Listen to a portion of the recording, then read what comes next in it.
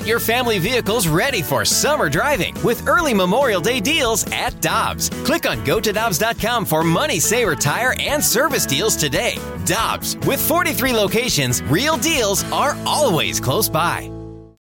When you need mealtime inspiration, it's worth shopping Kroger, where you'll find over 30,000 mouth-watering choices that excite your inner foodie. And no matter what tasty choice you make, you'll enjoy our everyday low prices, plus extra ways to save, like digital coupons worth over $600 each week. You can also save up to $1 off per gallon at the pump with fuel points. More savings and more inspiring flavors make shopping Kroger worth it every time.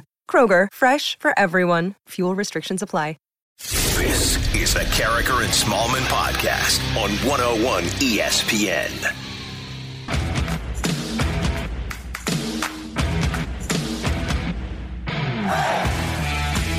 Good morning, everyone, and welcome to Carricker and Smallman on 101 ESPN. Happy Tuesday. That's right, it's Tuesday because you had yesterday off, which is great. Michelle Smallman, Randy Carricker, 701. Your time check brought to you by Clarkson Jewelers, an officially licensed Rolex jeweler. Hi, Michelle. Hi, Randy. Happy Tuesday to you. Oh, this is great. And I'm off Friday, so tomorrow is hump day for me, but it's a short hump day. I didn't know you were off Friday. This is great news for you. I think one of the things that America needs to advocate for, and we need to do this as workers, is the 3-day work week. Couldn't agree more. I would be very much in favor of a 3-day work week. I hear, and I don't remember where I heard it, but every other country in the world does it. Well, I know a lot of countries do 4-day work weeks. I've heard they've kind of gone to the 3-day, though. I'm into it. Yeah. Now, would you extend the work day?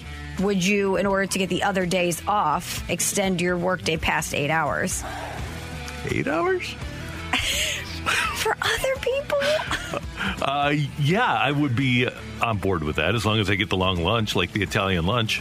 A good pausa? Yeah. Yeah, when I lived in Italy, they would just shut down the entire city for about an hour to 2 hours every day. And us Americans that live there would be like, what do we do? And they're like, have a lunch, enjoy people's company, relax, get a chocolate calda, an espresso. And you know what we did? Because we cannot sit still as Americans. All of us joined a gym. And we went to the gym, and we were the only people in the gym, except for one Italian dude that would wear jeans and walk on the treadmill like a 1.5. But we just, it's not in our DNA to take a break. So I'm with you. Maybe if we are forced to have extra days off, we can have one full day of relaxation. We need that. We have Chris Kerber coming up on the show today. Mike Claiborne is going to join us at 8:45. We're going to talk to the Wizard, Ozzie Smith, at 9. Jeff Darlington of ESPN at 9:15, talking a little NFL. So a lot coming your way. The Cardinals win 15-4 on Friday, and then on Saturday, they get shut out by Adrian Hauser, who was unbelievable. You would think at some point, Michelle, and I was listening to the Cardinal game as I was driving home from Columbia, and Adrian Hauser keeps throwing first pitch strikes.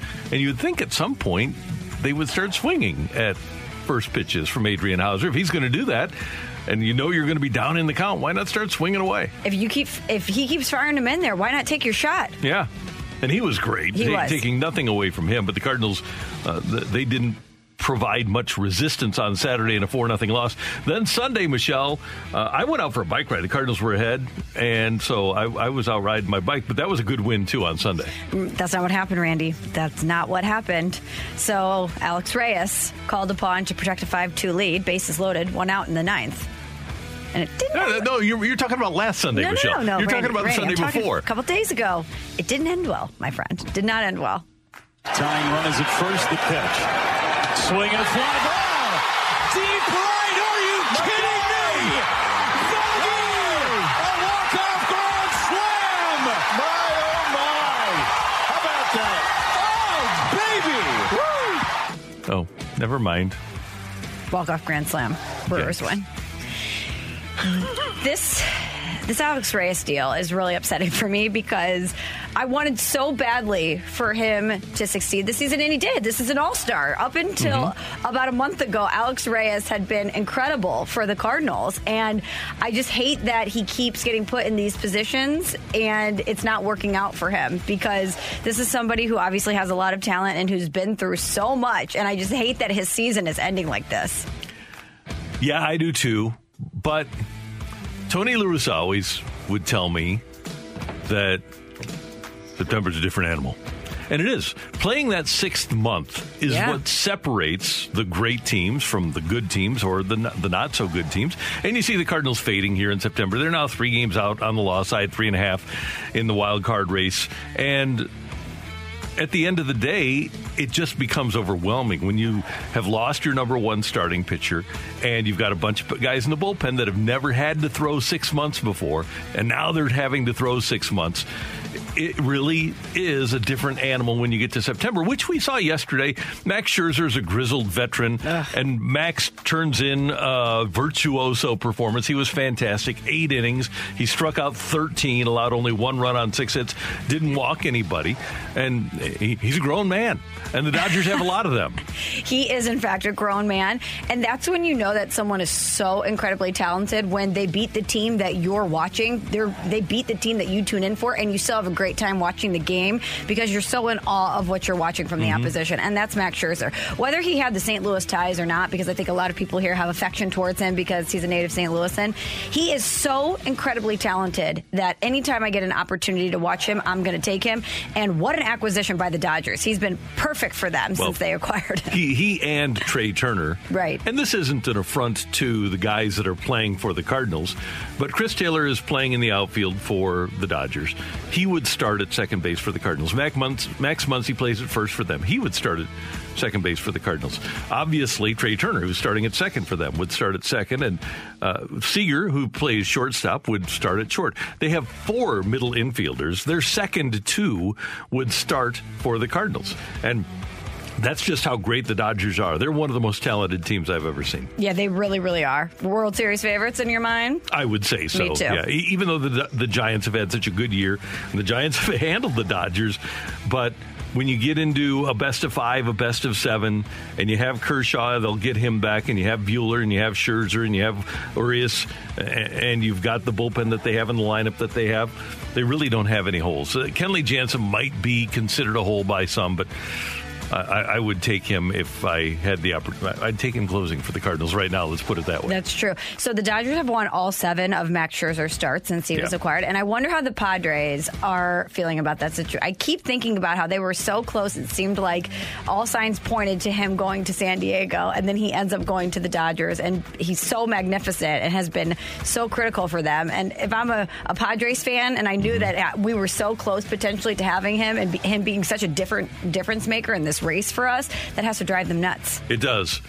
And I don't know what the Padres were offering, but the Dodgers offered 2 top 20 prospects in all of baseball. Who else can do that? Yeah. See, that's the thing. Even if the Cardinals offered their best guys, if they offered Gorman and Liberatore, that wasn't as good as what the Dodgers gave up to get Scherzer and Turner.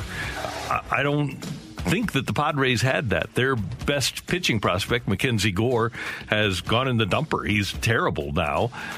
I don't think even they had the prospects to give up that the Dodgers did. The Dodgers gave up probably the best catching prospect in baseball and one of the top 5 pitching prospects in JoJo Reyes. And that's the thing about the Dodgers is not only do they acquire the big contracts and the stars, they are building from within. They have a great farm system and they have the resources to go out and make a deal like that. Yeah, they're remarkable. So kudos to them. They spend their money smartly.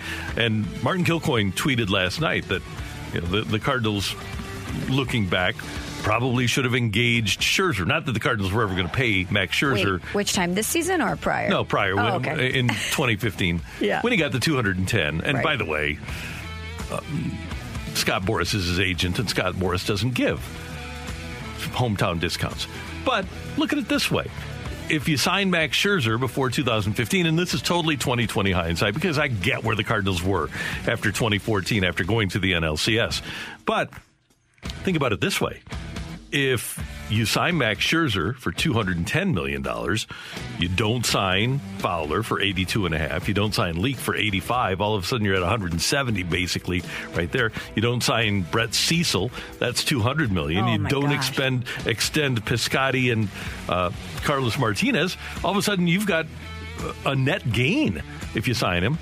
Now, you also, because he's really, really good, you never fire Mike Matheny either. But, hey, you take it. And then your team's probably much better. You have an outfield of Grichuk, Pham, Piscotty, probably in 2017. 2016, 2017, you give those guys an opportunity. Now, do you sign Yachty after right at the beginning of 2017? Do you give him that 3-year, $60 million contract? That's the question. Yachty, Waino. I wonder. Waino was already under contract. He Okay. had already signed and had 4 years to go. Yeah, Yachty's a big question then. What would you have done then? But I think that that's one of the things that frustrates Cardinals fans is, yes, they were coming off, you said the NLCS, right? 2014 NLCS. Is they want the Cardinals to have the Doug Armstrong take the knife, jam it into their eye and into their brain and kill them, and not say, well, we're coming off an NLCS run and we're in pretty good shape. I think a lot of Cardinals fans want that mentality of, we're coming off an NLCS run and we're adding Max Scherzer to our team because we are going to win the World Series next year. But the reality of the situation is the Cardinals still, to this day, 7 years later, haven't given a guy or aren't paying anybody $30 million a year. It's just not going to happen with this franchise in this era. Now, as revenues increase, perhaps they will. But the Nationals not only signed him, Scherzer, but they've given Strasburg $30 million a year. Haven't seen anything out of it. Patrick Corbin's getting $29 million a year. The Dodgers are paying Mookie Betts $30 million a year. Scherzer, they gave Trevor Bauer that kind of money. Kershaw's getting that kind of money. Some organizations do that, and some organizations don't, and the Cardinals are a little bit more hesitant to make those kinds of moves. And maybe things will change moving forward, but you can't help but look back. And if you ever were going to change your philosophy, Max Scherzer would be the guy you would have done it for. Right. Not only is he going to be your ace, and you know what a difference maker he's going to be for your team, but he's a hometown guy. He's the guy you put on billboards. He went to Mizzou. He's from here. He checks every single box. There's no reason other than the price tag for you to say, I don't know. No, he's sensational. Well, that, and the Cardinals did have, at that point, Wainwright, Lynn, Lackey, Waka, Marco Gonzalez, Carlos Martinez, Jaime Garcia, and they'd been to the NLCS, and Oscar Taveras had just died. Oh, yeah. So they were trying to fix the offense. They'd traded for Hayward. So there were a lot of things going on with the Cardinals, but they felt pretty good about their pitching and not so great about their offense. It's kind of amazing how so many things were affected by the death of Oscar Taveras. Yep. The ripple effects from that one tragedy with this organization is very far-reaching. Yep, and we saw part of the results of that yesterday with Max. Not that the Cardinals they weren't going to sign him. That's the bottom line. They weren't going to sign him for 7 years and $210 million. But he was fantastic, and he'll probably be on another world champion. And oh, by the way, the fans, it was great that they were yelling, "We want Albert, we want Albert" at the end of the game. And he'll probably start against Happ tonight as the Cardinals and Dodgers play Game 2 of a 4-game series. It was great to see so many people at the ballpark yesterday. Yeah. But why wouldn't you have bought a ticket for yesterday? Albert Pujols back in town.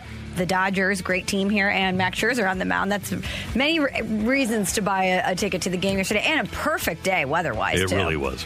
And over the weekend, Mizzou wins their first game of the season, 34-24 over Central Michigan.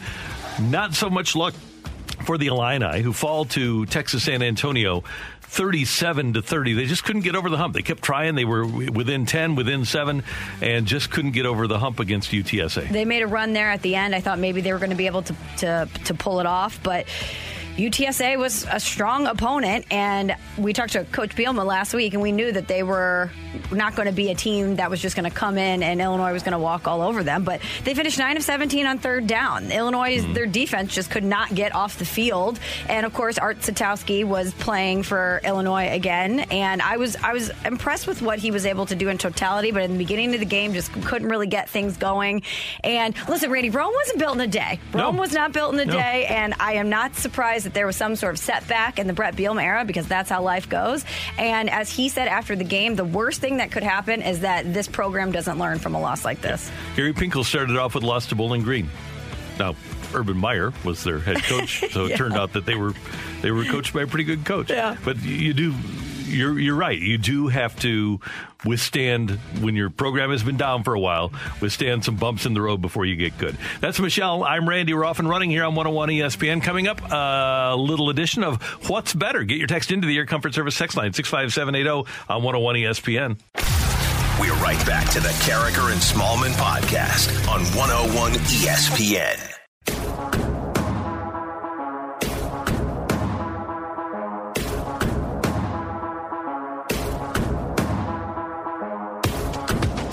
hour, a little game of What's Better here on 101 ESPN. 65780 is the Air Comfort Service text line. And Emily, what have you got for us?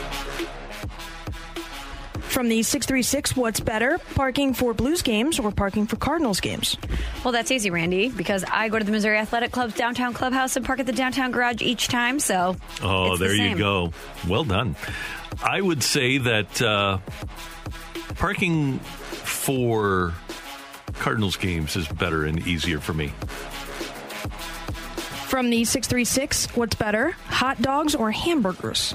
Hamburgers. Yeah, burgers. This is not to throw any shade on hot dogs by any stretch of the imagination, but a great hamburger is like one of the best things in life. It's great. Yeah, the best burger beats the best dog. Yeah, it does. And I'm not down on hot dogs, but I certainly think twice before ordering one now that we saw that report that it takes, 30 minutes off your life? Yeah, 35. 35 minutes For off each your one. life? I don't know. It's a tough decision. I passed that stage. I don't worry about that anymore. From the 618, what's better, the Rams losing to the liar Stan Kroenke or the Rams losing to the cheater Bill Belichick?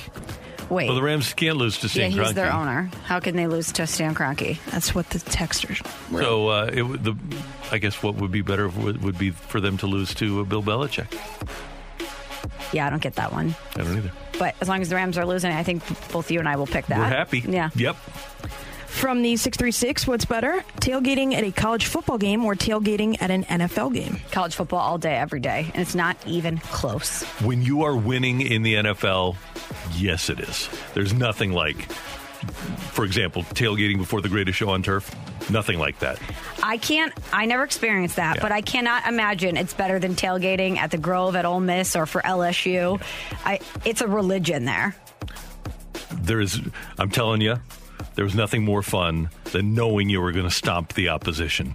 And having that team and tailgating on a day like today for the St. Louis Rams, that was incredible. What about as a third party? If you were going to visit, if you're going to Green Bay and you're going to tailgate for the Packers as an outsider, or if you're going to LSU and you're going to tailgate as an outsider? Green Bay. Really? Yep. Interesting. From the 636, what's better, Colton's ovation with limited fans the first time or his second ovation with more fans? I would say the first one because he cried. Yeah, I'm with you. So, and he had just written that great piece with The Athletic, I believe, about what St. Louis meant to him and how hard it was for him to leave the city where he grew up and how St. Louis and the fans would always be such a big part of his life. And for him to step in the box as a member of the Brewers and realize this is a completely new chapter and this place and these people mean so much to me and get emotional. I don't think anything's going to top that. Can we make Albert cry tonight, maybe? Again? As a fan base? Yeah. I don't know if he'll cry just because he's already experienced it once, but I'm sure it will be, again, very touching for him. I mean, it had to be very cool yesterday for him to hear the crowd chanting, "We want Albert," over and over and over again. From the 615, what's better, a revitalized Laclede's Landing or Nashville's Lower Broadway? Oh, revitalized Laclede's Landing would be incredible. Yeah, it would be really cool. I missed the Landing in its heyday. It was pretty cool. But I heard it was very fun. Yeah. And Broadway, you've been there more recently than I. Broadway has been fun, but it might be jumping the shark a little bit. I agree. I mean, again, Nashville is such a great place, but I feel like every time I go to Nashville, it's a new city. There's so much that's happening, and there's so many tourists, like myself, that are going there that it's not the same experience I had the first couple times I went. We'll put it that way.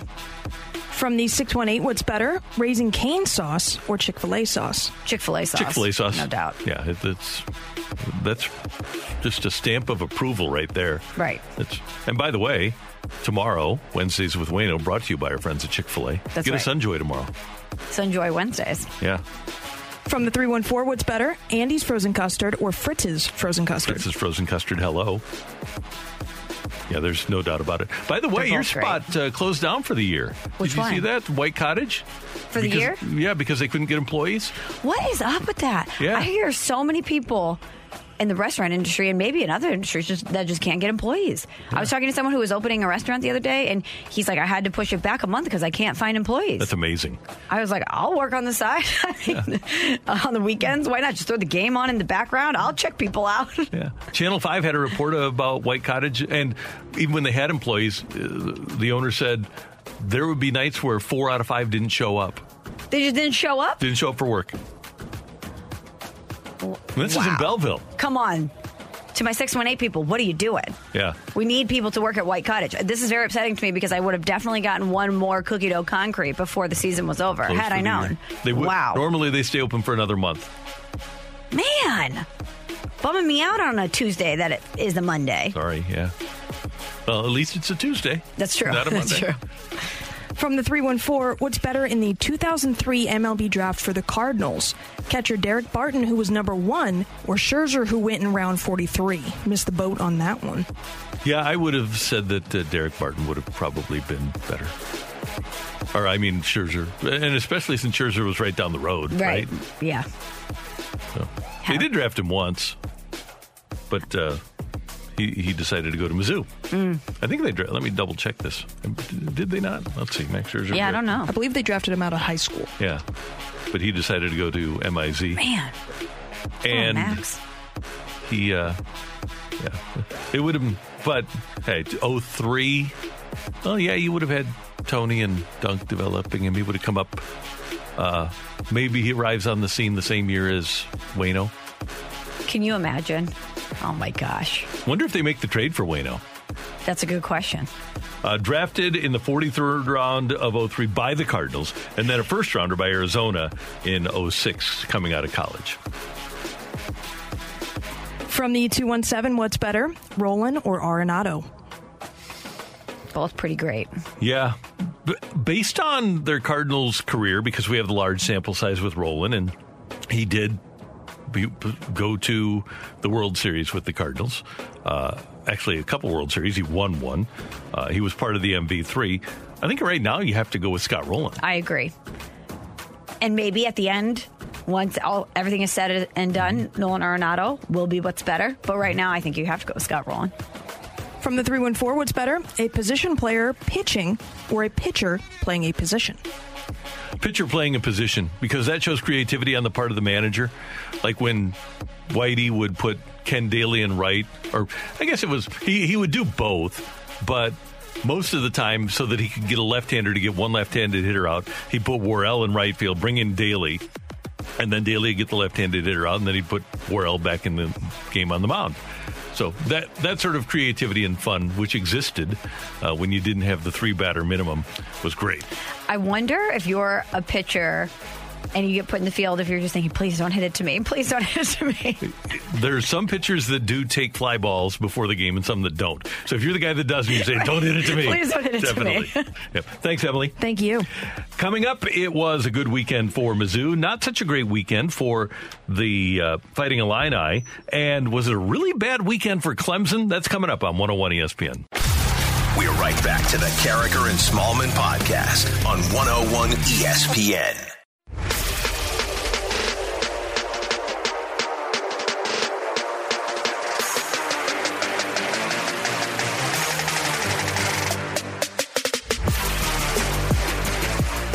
Let's take a look at some college football over the weekend. A good win for the Tigers in Columbia. Tyler Beatty, 25 carries for 203 yards in a 34-24 win for Mizzou over the Chippewas of Central Michigan. Here's Coach Eli Drinkwitz.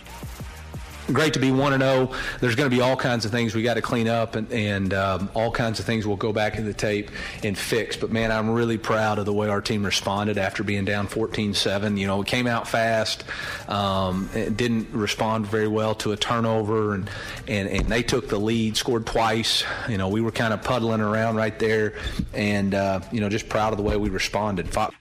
Michelle, the Tigers allowed 475 yards of offense to Central Michigan. They were outgained 475 to 468. The running game was particularly strong for Mizzou, but they did allow 301 yards passing as well. And Central Michigan is not going to be as good as Kentucky is next weekend. That's true, and they're going to have some things to clean up, but as Coach Drink just said, good way for Mizzou to respond, and when they're down, come back and end up winning the game, but great position for them to be in, starting 1-0. And by the way, even though they did allow the 475 yards, they had 9 sacks, the most they've had in a game since at least 2000. And the newcomer, Blaze Aldridge, he's a graduate transfer from Rice, had 3.5 sacks, most that a Mizzou players had since 2006. So there were some good things that came out of that defense. And Tyler Beatty, he's used to touching the ball 10 times a game. He touched it 28, had the 25 carries and the 3 catches, and he was terrific, and the offensive line played really well. Blaze Aldridge is a great football name. Meanwhile, let's move to Saturday night and the Fighting Illini. Sorry about that. Do we have to? Yeah, we do. Okay, fine. I'm ready. Down 14-0 early, and it was just one of those nights where I kept thinking that Illinois was going to be able to come back and get over the hump and get ahead of UTSA, and it just couldn't. So did I. Up until the final minutes of the game, I thought they were going to come back and be able to at least tie the game and potentially win it. But this is kind of a calling card for Illinois, Randy. It's the 8th loss to a non-Power 5 program for Illinois football since 2010. Wow. It just shows you where the program has been, and also it's indicative of what Brett Bielema has to do, the work that he has ahead of him. Lovie Smith left the program in a better position than he found it, but it's not going to be smooth sailing for the Brett Bielema era. I saw a lot of tweets, the honeymoon is over, the honeymoon is over. Well, of course, he's not taking over Alabama. There's work to be done, and you're implementing new things, and what was your starting quarterback, and Brandon Peters still out, still nursing that shoulder injury. And although in totality, Art Satowski was able to put together a pretty good performance as the starting quarterback for Illinois, he just couldn't really get things going in the beginning of the game, and that's going to burn you. And we mentioned this off the top of the show. Let me pull up my notes here, but basically UTSA was awesome on third down all night long. They finished 9 of 17 on third down. So when the Illinois defense just can't get off the field, to put Satowski in the offense in a position to come back, it's going to be tough. UTSA with 497 yards of total offense, and they were really balanced, Michelle. 280 through the air, 217 on the ground, and the Illinois offense. And Satowski's their backup quarterback. It's a different animal when you don't have your starter in there, and that's one of the reasons they lost. I kind of think if Brandon Peters would have been in there, they would have found a way to get over the hump there. We like to think that, right? Yeah. And not only is it tough when you're going to lose to UTSA, but it smarts a little bit more when you know they're cashing $1 million check to beat you. Yeah. Not That's great. the worst. Not great. There were some other really big college football games, none of them bigger than Clemson and Georgia. And Georgia comes away with a 10-3 victory.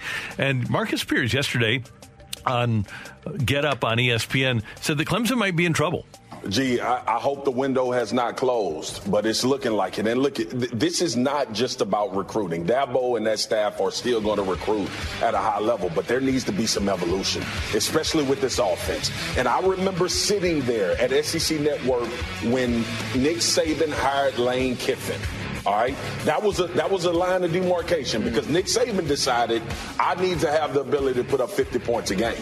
And that was the evolution that they made. And right now, Clemson offense looks anemic. It looks too dependent on stars as opposed to schematically being able to get some things going. When you look at that Georgia game, and we all expected Georgia defense to be really good, but when you look at what Clemson was doing, it was so predictable. And it was so Clemson for the last 5-6 years that we've seen. But in that time, you had Deshaun Watson, you had Trevor Lawrence, you had Travis Etienne, you had Higgins, you had all of these players that could overcome that. They are beyond that point now because what happens in college football, and P-Town knows this, we've talked about this 1,000 times. P-Town is what I call Paul Feinbaum for everybody. Sure. If you don't figure out that next wave, and that's what the bottom line is, that is what has made Nick Saban Nick Saban. I'm going to be a year and a half, 2 years ahead of where everybody is because I see it faster than everybody. And I think Dabo is at that point now where he has to figure out from an offensive standpoint how they can be exposed. A couple of things. Number one, I'm going to give it more than a loss to Clemson before I say that, or a loss to Georgia before I say it's over for Clemson. Yeah, what looks like it's going to be a team that could contend for a national title. Right. With an incredible defense. And Clemson did lose their co-offensive coordinator, Jeff Scott, although they do still have Tony Elliott. And they lost the first pick in the NFL draft, Trevor Lawrence. And they had Ungulele, who was making his third start in college football against a really good Georgia team. I'm going to let this breathe a little bit, and I want to see what Clemson does in the ACC before I determine that the window has closed for Dabo. I'm with you. I think that while there is a bit of truth to that, Nick Saban is always a couple steps ahead of everybody else, which is what makes him the greatest. It's not like Dabo's lost a step. He's just rebooting. He's not rebuilding. He's rebooting, and sometimes that takes a little bit. But, DJ Ungulele, you mentioned, he's sacked 7 times. Georgia's defense was just suffocating on Clemson the entire night. They had, 2 yards? They rushed for 2 yards, Clemson. And Georgia looks like they really can be a national title contender and that they can win with a strong defense. But I wonder that 70-yard pick 6 in the second quarter, Christopher Smith, that was the difference in the game, that play right there. Yeah, it was. And Georgia's offense had as much trouble. So is the window closing on Georgia because they didn't score a touchdown offensively either? Good point. Good point. So that was just 2 really good defenses, and that happens in football, and somebody had to lose that game. And it's also week 1. Yeah. It's also week 1. So if this was if we were talking about this in early December, maybe we would think differently of it. But when you're losing someone like Trevor Lawrence and you're resetting certain things with your team and you come out and you play a really tough opponent in Georgia in week 1, I think both of these teams are national title contenders, and just because one of them lost the first game doesn't mean that the window is completely closed. And let's talk about Alabama, because they did rout Miami 44-13. Bryce Young, his first college start, 27 of 38 for 344 and 4 touchdowns. And, oh, by the way, Jameson Williams, St. Louis product, who went to Ohio State, transferred to Alabama during the offseason, 4 catches for 126 yards. And a touchdown, a 94-yard touchdown for Jameson Williams. Pretty darn impressive for Alabama to start off the way that they did against Miami. Absolutely. And yesterday, Nick Saban confirming that Christopher Allen, they're very effective and one of the most productive defensive players for Alabama. He's going to have surgery on a fractured foot. He's likely out for the rest of the season. So good start for Alabama, but at a cost, because that's going to be a tough loss for them. Yeah, absolutely. But you know what they'll do? They'll just plug in another 5-star guy. Right. I say a tough loss, and they'll be completely fine. Yeah. That would absolutely sideline so many other teams, but Alabama will be just fine. Yeah. Does it bum you out when you see like a Cardinal Ritter guy who was at Ohio State, enters the transfer portal, and hey, if it was my kid and he was really talented, I would tell him to go to Alabama too. Yeah. But it'd be cool to see those kids. We got a chance to see Mookie Cooper on Saturday for Mizzou. I wish Jameson Williams would have come back to Mizzou. Yeah, that would be cool. But I look at it kind of like you did, like the way you started this, that I think it's amazing that a local product gets that opportunity to go play for Nick Saban. Yeah, it's great. And likely win a national title. Yeah, likely. No doubt about it. That's Michelle. I'm Randy. And coming up next, get your text into the Air Comfort Service text line 65780. Take it or leave it, coming your way on 101 ESPN. We're right back to the Carragher and Smallman podcast on 101 ESPN.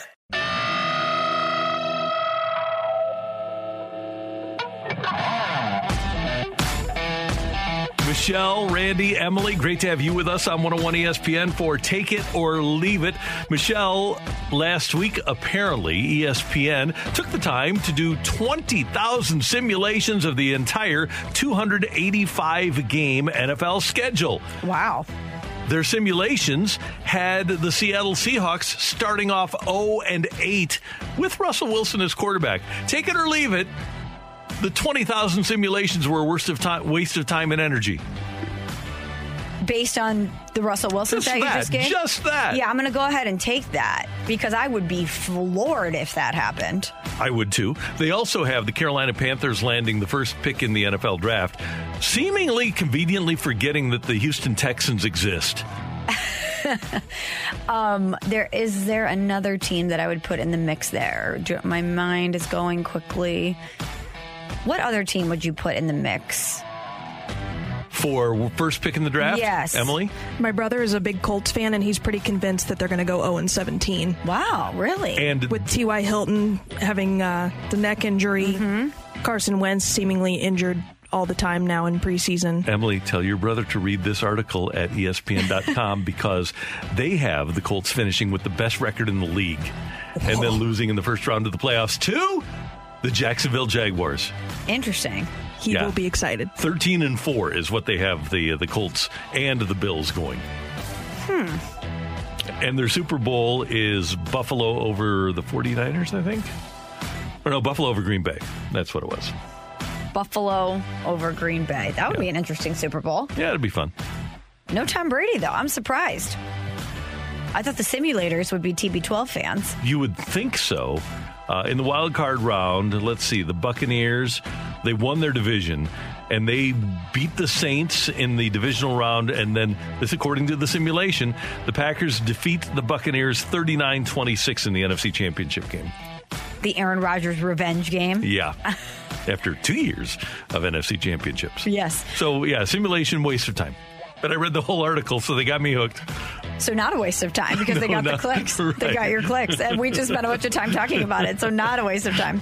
Okay, so you mentioned the Houston Texans. They announced that Tyrod Taylor is officially named the starting quarterback for the Texans. He's going to make his debut for the franchise this Sunday against Trevor Lawrence and the Jacksonville Jaguars. So obviously just Deshaun Watson on the Texans' 53-man roster, expected to be a healthy scratch on game days for Houston. Take it or leave it. Pretty simple one. Deshaun Watson plays one snap of NFL football this season. I'm going to leave that. I don't think that another team, even our Dolphins, will have it in them to take on the burden that Deshaun Watson has become. And I certainly don't see the Texans putting him into a game. I know that there's no love lost between the Texans and Deshaun Watson, not only because of the allegations and potential legal ramifications of the situation, but it seems like so long ago, but he was wanting to hold out, requested a trade. He didn't want to be there. But even with all that being said, and I hope Tyrod Taylor has success. He's a guy that I would love to see come out and surprise people. But I wonder if that's still a very hard decision for the Houston Texans to not just swallow a tough PR battle that they would have to deal with and play Deshaun Watson, because take everything else happening off the field and push it aside, he's a very talented quarterback. Led the league in passing yards last year, and you are paying him one of the biggest contracts in the NFL. Take it or leave it. If you are Tyrod Taylor and somebody offers you a painkiller shot, you say, no, I'm good. Oh, are you kidding? I would be like, don't even say those words to me. Last year, he, before the first game, got his lung punctured by a painkiller shot from a Chargers doctor. Can you imagine having that conversation with him? Hey, Tyrod, so your lung is punctured. It was an accident. We're really sorry about that. Everything's going to be okay. Yeah. I mean, what's your response? I'm sorry, you accidentally punctured my lung? What? Well, if you're the Chargers, you got to say, my bad. It was before kickoff. We were amped up. Everybody was excited. Emily, what do you got for us?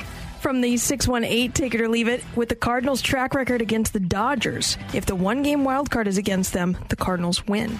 I'm going to leave that. No Devil Magic this time? No Pete Kozma, no Daniel Descalso. No Matt Adams? No Matt Adams. And a Dodger team that now has figured out how to win. And if there is a wild card game, Kershaw, we won't see him for another week. You're going to see either Scherzer or Buehler or Urias. You probably aren't going to see Clayton Kershaw, who a lot of the devil magic occurred against. Even though he's won his World Series and he's had his big postseason moments, take it or leave it. If it was a one-game playoff and Kershaw was pitching, you'd like the Cardinals' chances a little bit better. Yeah, take that. From the 314, take it or leave it, the ESPN NFL simulations are better picks than what the Fast Lane comes up with. Oh, I'll totally take that. Take that for sure. Yeah, no doubt about it. And the Fast Lane going against the Riz Show with their Pick'em Challenge this week. You can get involved at 101ESPN.com. Wait, I need to provide a caveat here. The Fast Lane with Matt Holliday now? Yeah, that'll be the difference. So Matt Holliday, we know, is going to bring his fastball every week. So I think he's going to give the Fast Lane a little bit of a boost. Yeah. And, hey, the Fast Lane they have a guy that drags them down. I'm not going to mention any names, but they have a guy that drags them down. So they need Holiday. What does it rhyme with? Balter. I have no idea who you're talking about. Not a clue. Balter drags him down, huh? Oh, yeah. No, he's the pick'em guy. He's a gambler, yeah. He's the gambler. And he's still working here. He's not making a bunch of money gambling. Interesting. I wonder if the Fast Lane is just going to come out and shock everyone and crush the Riz Show for maybe the first 5 or 6 weeks. And we're participating. You can join up at 101ESPN.com, and you can go up against Emily and Michelle and myself and BK and Ferrario and the Fast Lane and the Riz Show and Matt Holiday. I have signed up. I still have to make my picks. I have to change one of my picks because Zach Martin is out. That's why I've been waiting to see exactly who's in, who's out, all the latest news before I make my picks. But yeah, please do it at 101ESPN.com.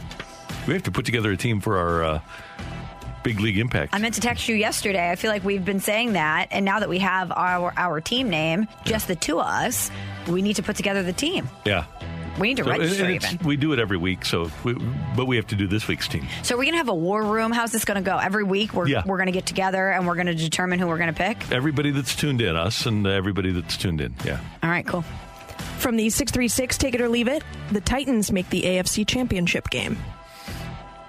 Very interesting thought. I'm going to leave it. I'm going to still go with the Ravens or maybe the Bills. Yeah.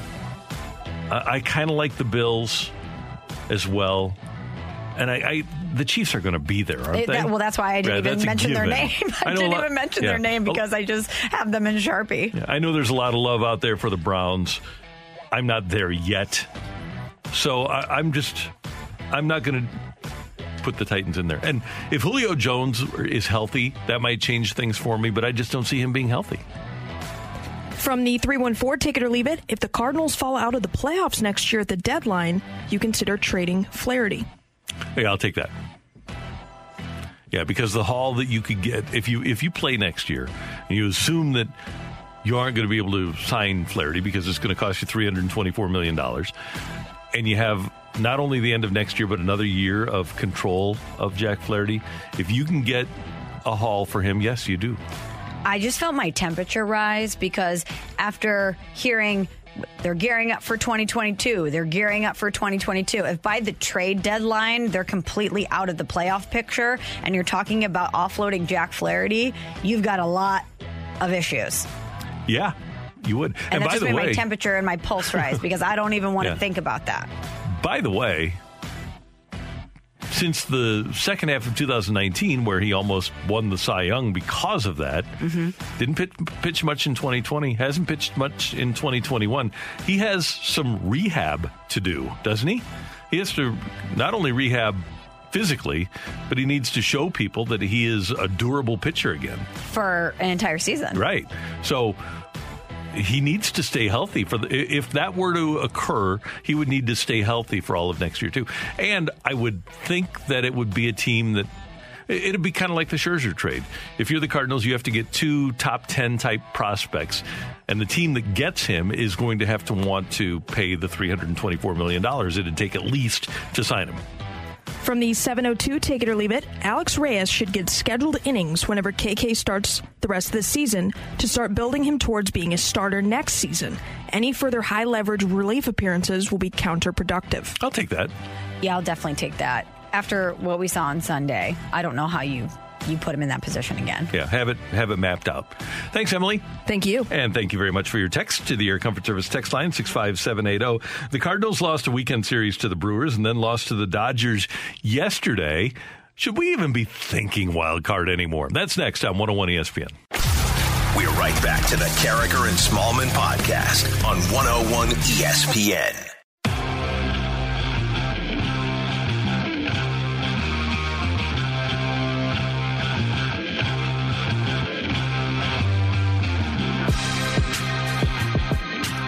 The Cardinals back home after what, to me, Michelle, turned out to be a disappointing road trip. You do take 2 of 3 in Cincinnati, but you only split with the Brewers, and you lost 2 of 3 in Milwaukee. And the Cardinals need to consistently win now. And when you look at the standings and when you look at the schedules of other teams and when you look at what those teams are accomplishing at the moment, I'll start with what I think. I just don't think that it's worth our time and breath to talk about the wild card. At the moment, the Padres lead the Reds by 1, the Phillies by 2, Cardinals by 3.5. The Cardinals, who were within 1, actually were tied on the loss side, are now 3 games back on the loss side, 3.5 out overall. And they're only a game ahead of the Mets at the moment. I just don't see the Cardinals being able to put together a consistent enough run to be able to catch up to the Padres or the Reds or the Phillies. Well, Randy, as I believe it was William Shakespeare once said, expectation is the root of all heartache. Mm-hmm. So if you're expecting them to go on a run, you're setting yourself up for disappointment and you're setting yourself up to be bummed out, because we did the numbers last week and there was a razor thin margin of error if the Cardinals were really going to go on a run and secure that wild card spot. And since then, it's been whiplash for a while now. They get a little bit of momentum and then they have a big setback, and then they get a little bit of momentum and then they have a setback. And my neck hurts from the whiplash. Right. But when you come out versus Milwaukee and you have another great Adam Wainwright performance and you win 15-4, I think most Cardinals fans expected the next day to not be good, because that's what happens when you have a 69 and 67 team. You have really high highs and really low lows, and what you get is an average. You get an average team. But 5-5 road trip. That's kind of who they are, isn't exactly. It? And it's confusing because I think a lot of people still look at this team and they expect them to be better. You can't really put your finger. Yes, the Jack Flaherty injury is something that certainly is always going to be a reason why this team wasn't able to get to the point that we hoped they would. Injuries, period. But a lot of teams deal with injuries. A lot of teams deal with injuries, and they're able to overcome injuries. And when you look at the names that you put together on this roster, you just expect them to be better. But after that game on Friday night where you thought, all right, they set the tone for a really strong series versus Milwaukee, they get shut out the next night, and then we all know what happened Sunday. They're in a position to win the game, and a grand slam walk-off, a blown save. And that's devastating on a couple of fronts. Number one, because it happened and you had a 5-2 lead. But the other thing is that it had happened the week before. You had the 3-1 lead and you lose 4-3. So back-to-back Sundays, you have that happen to you. Games that you had won. One against a team that you should have beaten, certainly in Pittsburgh. Another where you feel like, okay, we're going to steal one here. Because I thought, heading into about the last 50 games of the season, that if they played 6-7, 7-6 against Milwaukee and played basically 700 ball against everybody else, that they could be a wild card team. Well, they aren't doing either at the moment. They haven't been able to handle Milwaukee to the satisfaction of getting over the hump, and they certainly haven't played 800 ball. Right now, the Cardinals are 5-5 in their last 10, and they're, like you said, Michelle, they're 69 and 67 overall. Heck, the Cubs have won 7 in a row. The Cubs disassembled and have won 7 in a row. And I don't think anybody logically would look at the two rosters right now and say, well, the Cubs are better than the Cardinals or as good as the Cardinals or even as close to as good as the Cardinals. But that's just the way things are going for the Cardinals. And granted, they are playing Milwaukee and the Dodgers, and those two are both better teams and very well could wind up in the NLCS against each other. True, but what do you think is going to happen if you get to the playoffs? You're going to play good teams, and you need to beat good teams to be in that position. I thought it was a great opportunity for this team down the stretch. Yes, you were going to play really, really quality opponents, and thus far this season, the Cardinals haven't fared that well against teams with a winning record. But I thought it was a great opportunity for them to prove that they belonged, to not only position themselves to be a playoff team, but to prove that they can beat good teams and get a little bit of momentum there. And not only are we not seeing that, but the teams that they're chasing and that have been chasing the Cardinals, namely the Phillies, you went over it last week. I believe their schedule that they have the rest of the season, charm and soft. They're going to coast to the end. Yeah. So not only do the Cardinals have a tough schedule remaining, and they haven't necessarily been able to put something together, but the other teams are doing their job. So if you're the Cardinals, I'm looking ahead to 2022 now. You hope that Flaherty's healthy. You hope that Reyes is healthy and in the rotation. And I like the idea of our texter on Tioli of getting him ready and prepped. Maybe even start him a game where he's only going to go a couple of innings, but get him ready to start at the beginning of games. You hope that Wainwright comes back. I do, at least. Liberatore was your pitcher of the month in the minor leagues. So I think at some point next year you see him. You know you're going to have Michaelis, and then you have to figure out what you want to do. And if, over the course of 6 months, you think that KK or Happ or Lester can help you out for the entirety of a season. Or maybe assign two of them and hope that combined they'll be able to put together a season for you. I think the Cardinals, specifically the front office and ownership, are always having one eye trained towards the future. Most decisions are made with the future in mind. But I wonder if making certain moves, like some of the ones that you just mentioned, is that them conceding that we're not going to be a playoff team? And you're only 3.5 games out, and you still have a month left to play. Is that something that they would do? I would hope that there would be a level of rationality there.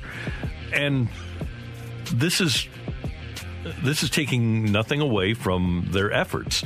But let's just be rational here. Are the Cardinals as good as the Giants?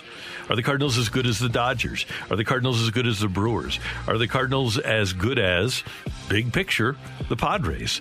Are the Cardinals as good as the Braves? Are the Cardinals as good as the Phillies? The Phillies right now, they're starting Zach Wheeler, who's going to get Cy Young votes. They've got Kyle Gibson, who's had a magnificent year. And they've got Aaron Nola. And their offense, Bryce Harper, has been really good in the second half of the season. I don't think the Cardinals are as good as the Phillies because of the fact that they just don't have what they expected at the beginning of the season, the beginning of spring training in terms of pitching. But their counter would be, we have Adam Wainwright. We have Paul Goldschmidt, who's been really hot. We still have Nolan Arenado. You know, they're going to have a point counterpoint if you're arguing for the Cardinals here. And I just don't know if I see them in any way making a concession and saying, we're out of this thing. Oh, no, because they're still believing in what happened in 2011 and 2006.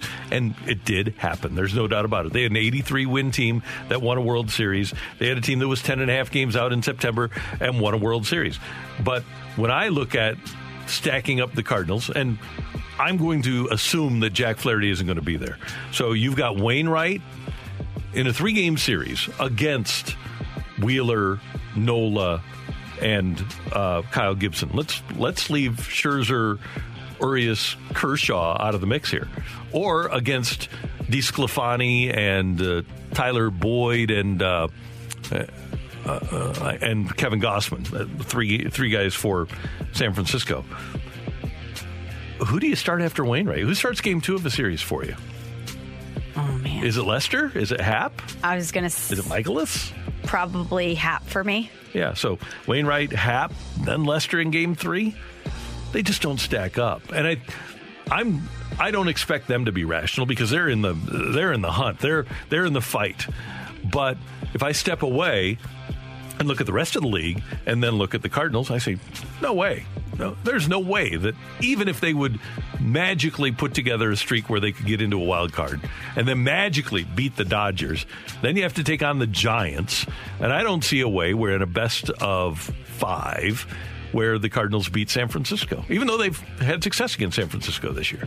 Oh, you meant to say devil magically? Yeah, devil magically. That would be what it would have to be. You're right. And where we sit, we understand that it's going to be a nearly impossible road for them to get there. However, when I look at this team, so many of these guys are going to be on the team next year. And if you're really gearing up for 2022, I want a team that fights tooth and nail to the end. I want a team that is not satisfied with losing. I want guys that no matter how hard the odds are or whatever they're facing are going to fight until the end. Because guess what? If you are a team that's supposed to be a playoff team next season or a team that's going to go to the World Series, you're going to get down and you're going to need to look at Adam Wainwright and Yadier Molina. How many times have they been in positions where the odds were stacked against them and they are fighters and they were able to find a way to win? We talk to Adam Wainwright every week. He never counts himself out. He never counts this team out. And even if they don't make the playoffs, what I would like to see from now until the end of the season is for them to fight. Well, they're already doing most of the right things by playing Sosa pretty much every day. Sosa's a better player than DeYoung right now. By playing Tommy Edman and leading off Edman, you've got your corner infielders. I believe that they're doing the right thing at the catcher position. They're doing the right thing in the outfield. I'm not talking about bailing. Heck, if you start and essentially start a bullpen game with Alex Reyes rather than KK, I like my chances just as much. That's a good point. So I'm just talking about doing little things to prepare for next year, not throwing in the towel, because they don't have anybody to throw the towel in with. They don't have a young shortstop or a young outfielder to play. They aren't going to play Kisner. I'm just talking about little tweaks that I think would benefit them for a 6-month season in 2022. Where you could do both things concurrently? Yeah, and that's happened and teams have won with it before. That's Michelle. I'm Randy, and that is today's Fresh Take on 101 ESPN. Coming up, we're going to talk to the voice of your St. Louis Blues training camp this month, Chris Kerber, next on 101 ESPN. We're right back to the Carricker and Smallman podcast on 101 ESPN.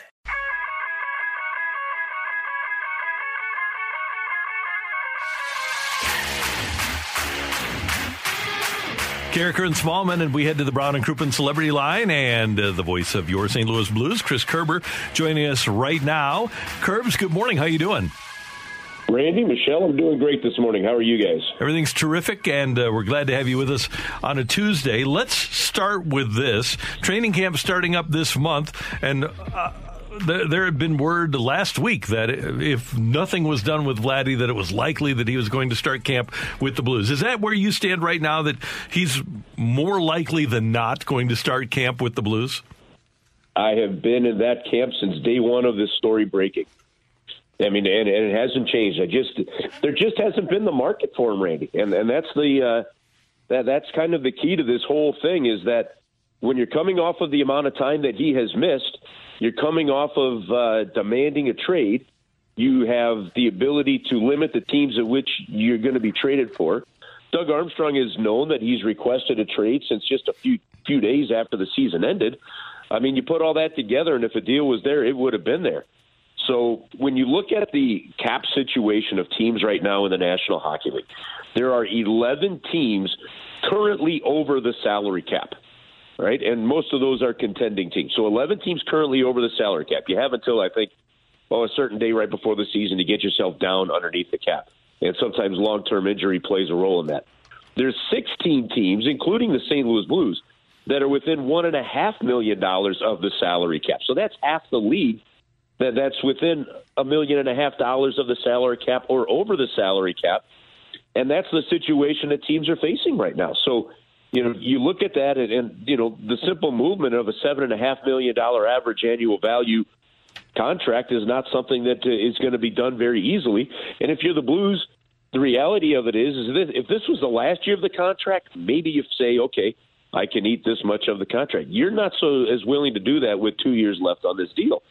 So to me, it's got to be the right deal. That hasn't surfaced. And to me, it was going to be a hard one, especially with the unknown of Vladimir's overall health. So put all that in the picture, and to me, it looked like one of those situations that would have to play itself out once the season began, to be honest with you. Kerbs, what are you hearing about Oskar Sundqvist? Because I keep thinking that a healthy Oskar Sundqvist is so important to the success of this team, and I'm just wondering what the latest you're hearing on him is. Yeah, you know what? I don't know if he's going to be ready to start the season or not. I haven't heard. Beyond a few months ago, actually, to be honest with you, Michelle, but you're right.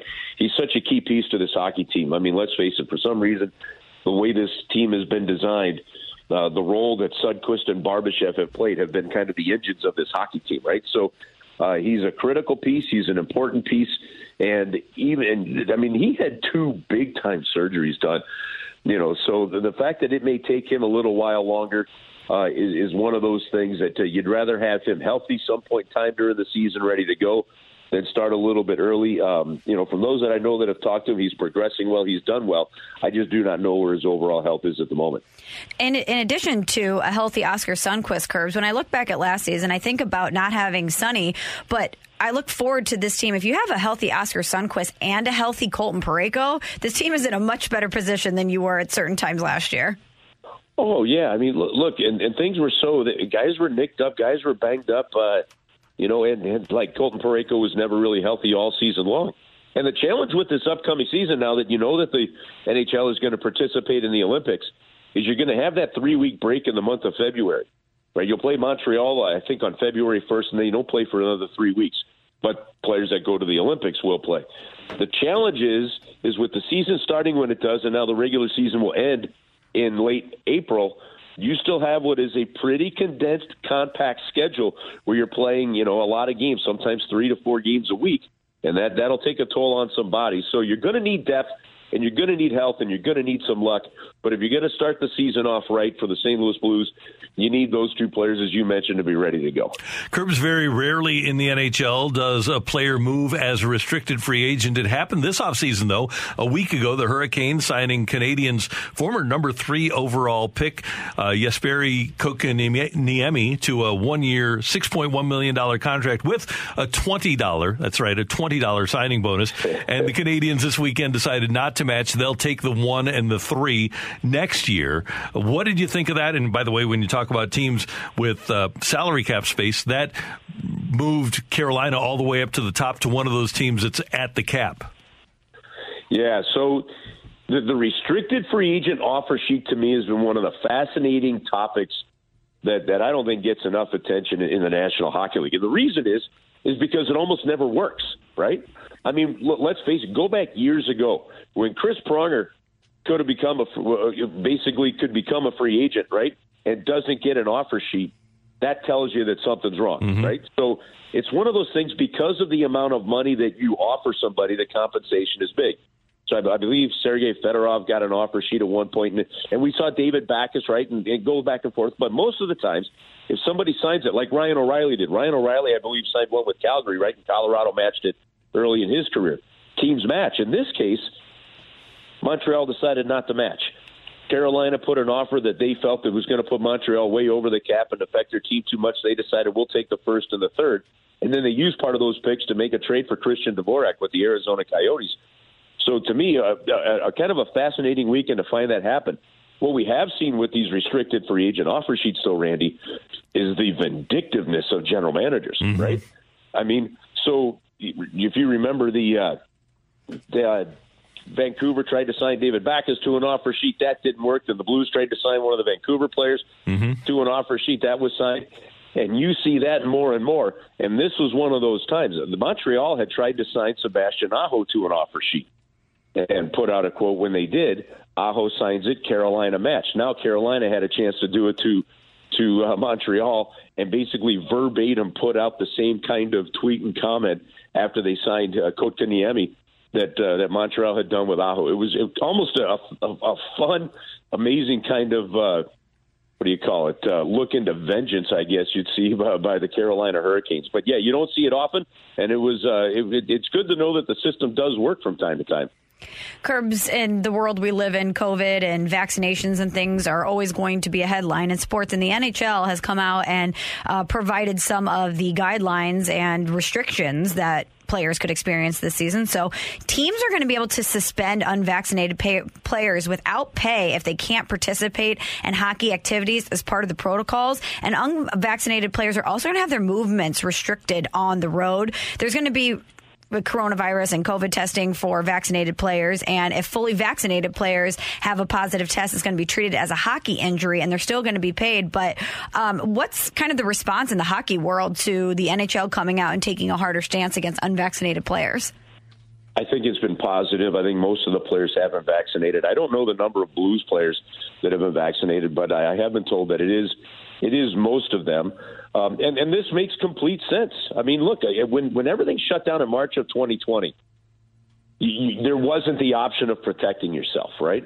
And now you have the option. So leagues are looking at, like the NFL is just saying, look, we're not going to – you have the option. If you decide not to, that's on you. But then if something happens, it's also on you. So there's responsibility in this.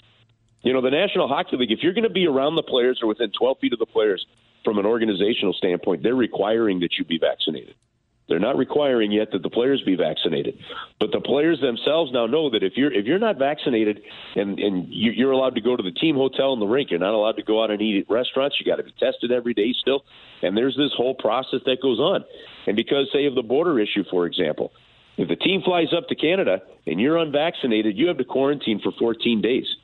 You know, so you're not going to be able to play. Well, that player doesn't get paid then for those games and days that he misses because he was unvaccinated. So I think it's a smart move by the National Hockey League. I think it's frankly being pretty doggone well received. And I think it's one of those moves that's an absolute necessity to make sure that you are keeping, the business afloat and the business moving forward. And I have heard from, some players that have said they know guys around the league that, were not vaccinated before. It said, well, might as well do it now, but it's going to start hitting me in the pocketbook. Finally, Curbs, on this Labor Day weekend, did you wind up grilling a burger? Randy, I did, but now don't get mad at me. I adjusted. So you were talking about the burgers last week, right before the holidays. So I went out. I got your recipe from it. I ended up going to Bowman's, which is kind of my butcher of choice right there at Manchester and Brentwood. Right, and I had them. I took their ground beef mix and had them add in the brisket and did all that other stuff. But, oh man, I tell you what, they were a hit. Beautiful. They were awesome. So well done. I'm glad that you did it. We'll have to continue to share recipes. Oh, I love it. I'm still way too scared to try smoking a carrot cake, though. I'm not even going to try. I'm just going to ask you to cook it every time I want one. We'll take care of you, my man. Hey, have a good one. Thanks very much for joining us on a Tuesday, and have a great week. We'll talk to you soon. Okay, have an awesome week, you two. Thank you. See ya. That is the voice of the Blues, Chris Kerber, joining us on 101 ESPN. Kerber's texted me on Saturday, said, hey, what's that burger recipe you got? So I gave it to him. You made it again this weekend too, right? I did, yeah. It was fantastic. Sounds great. Hard to beat. A great burger. That's Michelle. I'm Randy. Coming up, we've got The Fight on 101 ESPN. We're right back to the Carricker and Smallman podcast on 101 ESPN. Welcome to The Fight on Carricker and Smallman. In the red corner, Average Joe Listener. And in the blue corner, the undisputed king of morning drive. Please welcome Randy Carricker.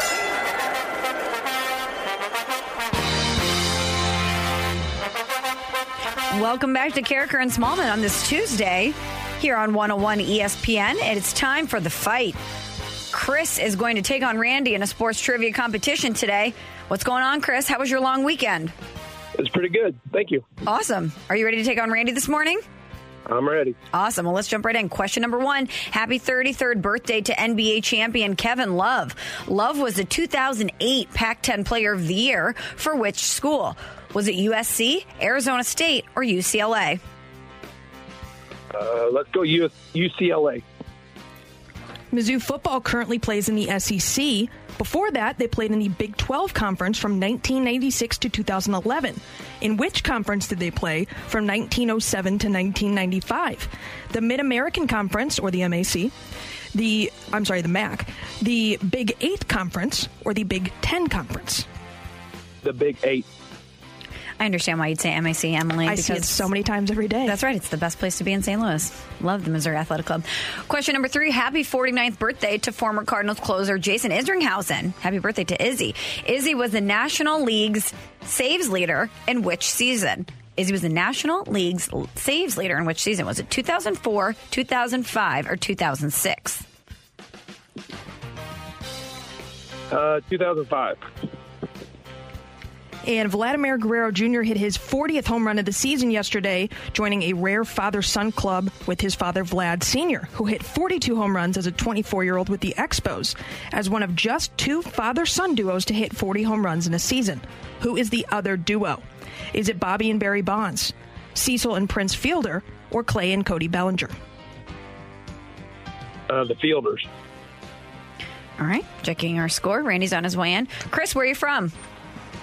Down by Cape Girardeau. Oh, very cool. Are you listening to us on the radio or are you streaming us? Streaming you. Very good. And for those who don't, download the 101 ESPN app. You can stream us anywhere, including Cape Girardeau. Randy, say what's up to Chris. Morning, Chris. How you doing? Good. How are you? Everything's great. Thanks. Thanks for listening. Thanks for playing. Thank you. Question number 1, Mr. Carricker. Happy 33rd birthday to NBA champion Kevin Love. Love was the 2008 Pac-10 Player of the Year for which school? UCLA. Mizzou football currently plays in the SEC. Before that, they played in the Big 12 Conference from 1996 to 2011. In which conference did they play from 1907 to 1995? The Big 8. Happy 49th birthday to former Cardinals closer Jason Isringhausen. Izzy was the NL saves leader in which season? Izzy in, let's see. Was it 2004 when they won the 105 games? I'll go with that. His 47 in 2004. Vladimir Guerrero Jr. hit his 40th home run of the season yesterday, joining a rare father-son club with his father, Vlad Sr., who hit 42 home runs as a 24-year-old with the Expos, as one of just 2 father-son duos to hit 40 home runs in a season. Who is the other duo? All right. I think that Bobby Bonds hit 40 one year. I don't think Ken Griffey Sr. ever hit 40 in a season. I'll do the lifeline just in case. All right, your options are... I know those are 2 of them. Okay. Your options are Bobby and Barry Bonds, Cecil and Prince Fielder, Clay and Cody Bellinger. See, there you go. Cecil and Prince Fielder. Final answer? Final answer. Good fight today. Close fight. Who came out on top? Emily, ring the bell. Go crazy, folks! Go crazy! The winner and still champion of the fight, Randy Carricker. The Fight, sponsored by Ryan Kelly and HeroLoan.com. Check out how they help veterans and service members at the new and improved HeroLoan.com. Incredible performance out of Chris. He got 3 correct, but Megamind cannot be stopped. Randy with the jack. You heard the late, great Jack Buck's voice there. Randy got all 4 correct. So Kevin Love was the 2008 Pac-10 Player of the Year for UCLA. Before the Big 12, Mizzou played in the Big 8 Conference from 1907 to 1995. Again, shout out to Izzy, Jason Isringhausen, former Cardinals closer. He was the National League saves leader in 2004, as Randy mentioned, 47 saves that season. And Vladimir Guerrero Jr. hitting his 40th home run. He joined that rare father-son club with Vladdy Sr., who hit 42 home runs. They're just one of 2 father-son duos to hit 40 home runs in the season. The other is Prince and Cecil Fielder. Prince hit 50 home runs in 2007 and 46 home runs in 2009. And his dad, 51 home runs in 90 and 44 in 91. So, Chris, great performance, but I'm sorry, Randy was just on one today. Thank you very much, though. Thank you. Just win, baby. Man, Randy, just rubbing it in. I wouldn't say so. And you didn't have a show yesterday, so I really had to bottle that up. Yeah. Just win, baby. So we get 2 today. Yeah, great. Got to do it. All right, there's the Fight on 101 ESPN. Coming up, we're going to head to the Brown and Crouppen Celebrity Line, and our friend Mike Claiborne will join us next on Carricker and Smallman on 101 ESPN.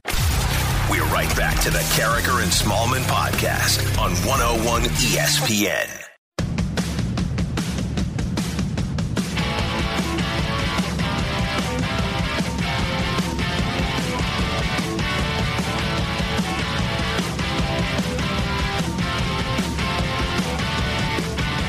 Later on, we're going to give away tickets to Chris Stapleton in concert, and we're going to give you a 2-word phrase that pays.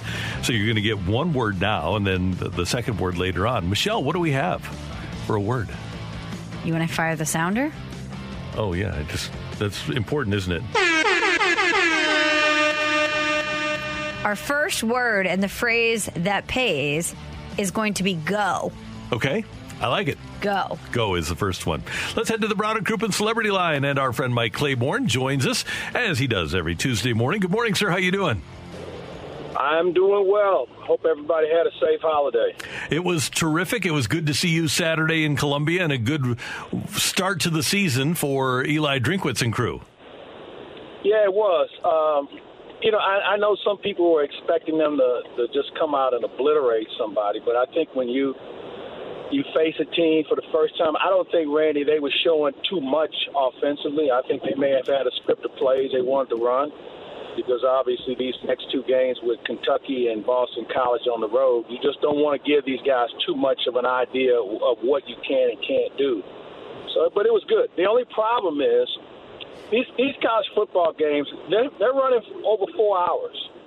That's too long for any sort of sporting event. It was unbelievable. The last 5 minutes of the game took a half hour. Yeah, I mean, it's just, and we see it in baseball, and it's a real concern. And I'm sure the purists will say, well, that's the game. That's the beauty of the game. Well, no, it's not. because nobody signs up for 4-hour events for a sporting event. Now, obviously, if you've had weather or maybe it's overtime or something like that, but nobody should be out there that long. I'm sorry. It just doesn't work. And we saw it not just in Columbia, but we saw it, in a number of games over the weekend. It just seemed like they go on and on and on. I'm not sure how they fix it. Well, Claibs, the Cardinals and Dodgers again tonight. Albert Pujols back in town. It was great to see so many people at Busch Stadium. It was fun to see everyone chanting "We want Albert" yesterday. But Randy and I were talking about this during a break. Do you expect to see Albert Pujols tonight? And during the series, would you put money on him hitting a home run? Yeah, I do expect to see him tonight. Home run? Boy, that's a good question. He's Albert, so anything's possible, I guess. But, you mentioned the crowd. I'd have to say that crowd yesterday, I'd say 40% of them were Dodger fans. Wow. Yeah, there was a lot of blue. I mean, they travel well. And, they made their presence felt from the moment the gates opened. They flooded the stands, and obviously they didn't have anything else to do. But they were there, and they were there in full force. And it's my understanding they've been traveling like that all year.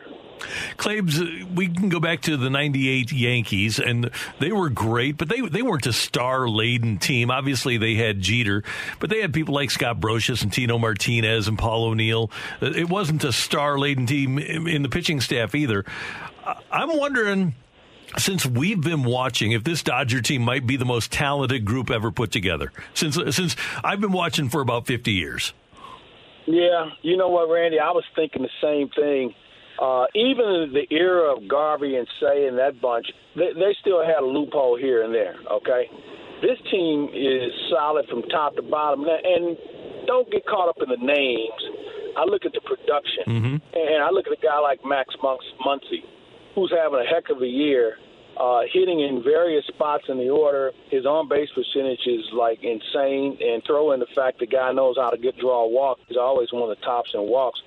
They really have a good collection of players, some from their organization, some that they happen to find, like a Trey Turner or a Scherzer and people like that in trades. But it's a real solid team. And you know what? They don't even have Trevor Bauer. And from the looks of things, I don't know if he would be effective at this point. But, yeah, they put it all together now. $200+ million to get that for you. Yeah. But it is a very impressive lineup. And it's almost similar to what we saw with the Giants earlier this year, where they play a lot of people. I mean, it's not just the regular 8 they run out there every day. They find a way to get other people in the lineup. And the Giants are a ball club in that same manner, where they have a lot of what I would call non-household names. I think when the Giants roll into town, other than Chris Bryant and Brandon Crawford, I'm not sure most baseball fans in St. Louis could pick out anybody else. Buster Posey, I don't think you could pick out the other 6 guys with any regularity. Another thing about the Dodgers, a guy like Chris Taylor, who's a really good player, has an .813 OPS. He's played left, center, right, second, short. Muncy obviously can play first or second. Cody Bellinger can play center field or first base. They've played Mookie Betts at second base. Justin Turner can play second. Their guys are really versatile, and they really make an effort to get them to play multiple positions during the course of the season, too. And I think that's a trend I hope we continue to see. We kind of got locked in, well, he can play short and hit third, or he can play center field and lead off, and that's all he can do.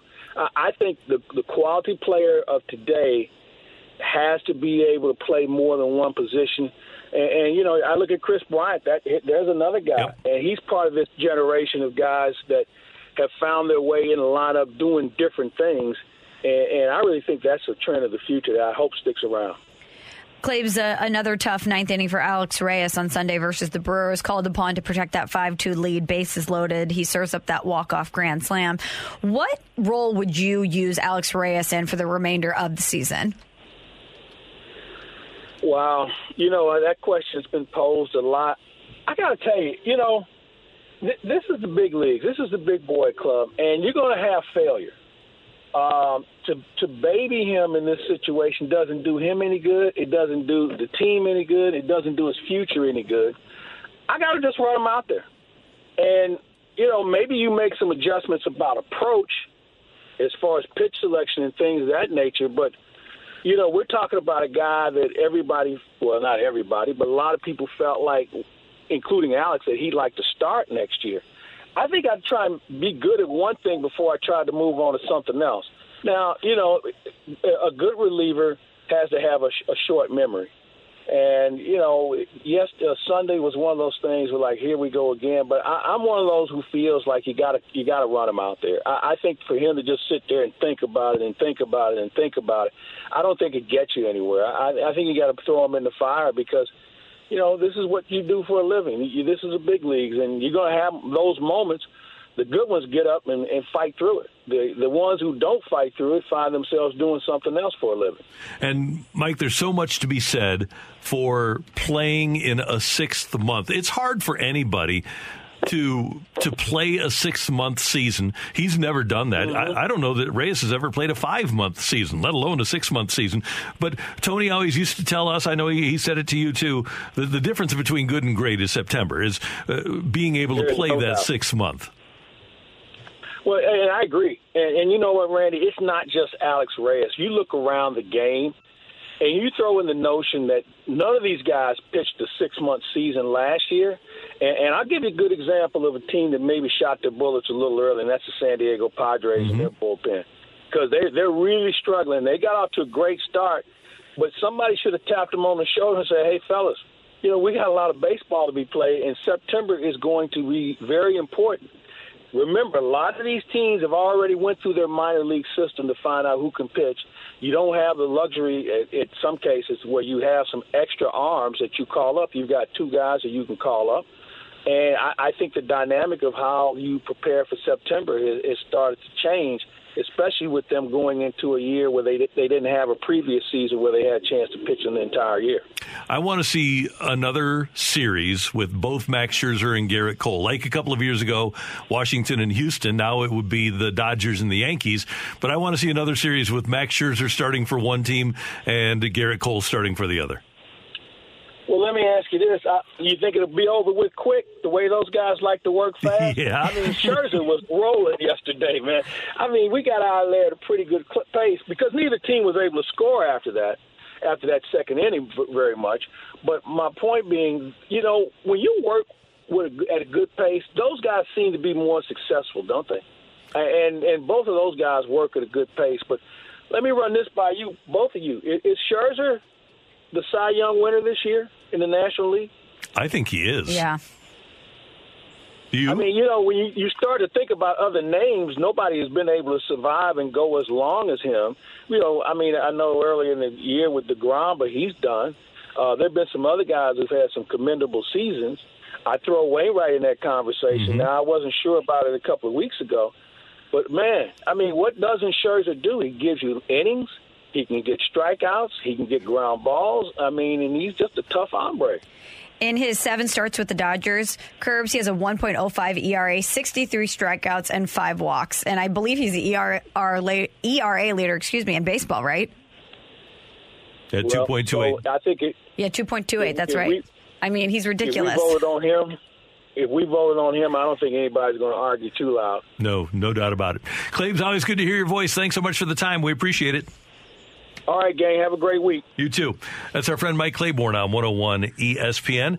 Coming up, the Ozzie Smith 12th annual Ozzie and Friends Gala is happening October 10th, and we're going to visit with the Wizard about that and more next on 101 ESPN. We're right back to the Carragher and Smallman podcast on 101 ESPN. 1, 2, 3, 4. Ozzie Smith does amazing things for the St. Louis community, and his 12th annual Ozzie and Friends Gala is October 10th at the Ritz-Carlton. You can go to OzzieSmithGolf.com to purchase tickets, and Ozzie is with us now on the Brown and Crouppen Celebrity Line on 101 ESPN. Always good to talk to the Hall of Famer. Good morning, sir. How you doing? All right, Randy. How you doing? Everything's great. Hey, are you going to make it up to Cooperstown tomorrow? No, I'm not going to make it tomorrow. I have a couple commitments that we had made, and when they changed the dates, there were commitments that I couldn't get out of. Do you know why they switched the Hall of Fame to Wednesday this year? I have no idea. They didn't consult me. So, they should. I have no idea. Well, Ozzie, as Randy mentioned, the Ozzie and Friends Gala on October 10th. It's at the Ritz. You can go to OzzieSmithGolf.com to purchase tickets. A lot of people are going to want to be involved in anything that you do, but please tell people listening who are going to go to the website and check things out what they can expect from the event.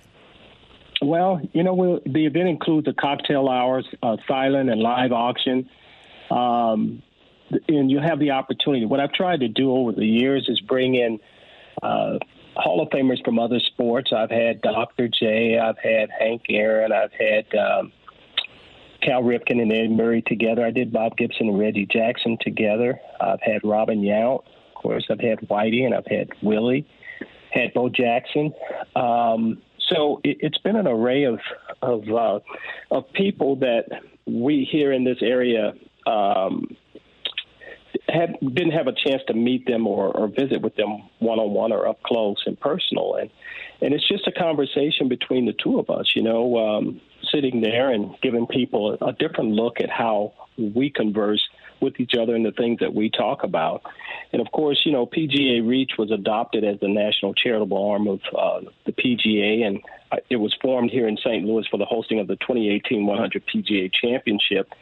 And I've been the president since the inception, and, we're continuing to raise money. And we have three pillars, the three pillars of the youth, military, and diversity. Youth is a comprehensive slate of junior programs that strive to enable access to the game for the youth of all ages, abilities, and backgrounds. And then, of course, one that I'm very proud of is the military, where we're introducing golf to active duty military and veterans with disabilities to enhance their physical, mental, social, and emotional well-being.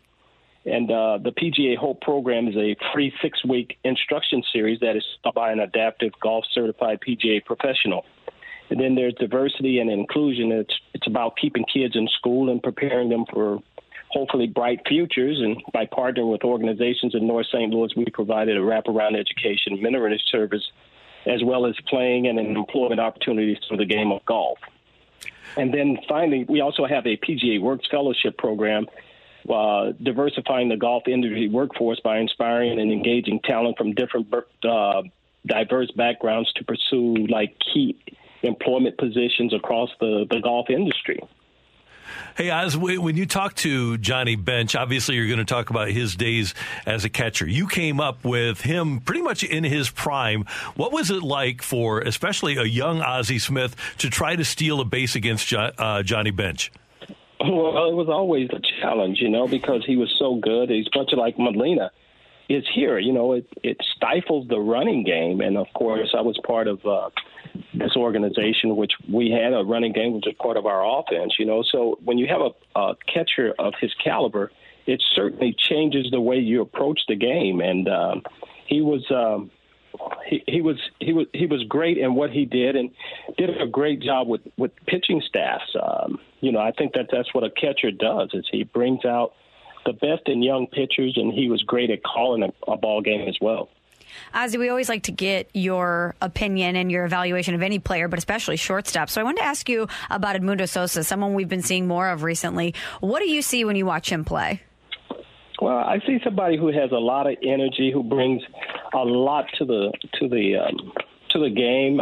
He's excited. You can tell that he loves to play the game, and I think now that he's been given the opportunity, I think people see his real value on any team, and he's fun to watch. He runs the ball out. He makes some great plays. He made a great play yesterday on a line drive that short hopped him, and he stayed with the play and was able to throw the guy out at first base. Hey, Oz, I've been talking this morning about the difficulty of young players learning how to play in a sixth month, because in the minor leagues, you generally, until this year with the shortened season or with the lengthened season, delayed season, I guess, but minor leagues, you don't play a sixth month. What was that like, especially when you got here and started playing in October as well? Well, it's always nice to be able to play in October, and I think that's what you prepare yourself for, a long, grueling season. And, when October does come around, hopefully you've played well enough to get to October. And it's a different energy. I think that here in St. Louis, we've been very fortunate to play in October a lot, so it's something that you look forward to, and I think it's something that you kind of prepare yourself for once you get to spring training. You have to prepare yourself mentally too. When you're at a pennant race and there's pressure on, it seems like it would be different in September than it was in the first 5 months of the season. Yeah, I mean, everything is highlighted in postseason. The things that you do it's those things that you do in September and October that people remember. You can make mistakes or something early in the season and it's forgotten and stuff, but everything is highlighted once you get into postseason play. Ozzie, in addition to the gala and your work with PGA Reach, we know you're involved in the Ascension Charity Classic. This Saturday, September 11th, it's going to be you, Jack Nicklaus, Tom Watson, and Craig Berube for the Legends Charity Challenge.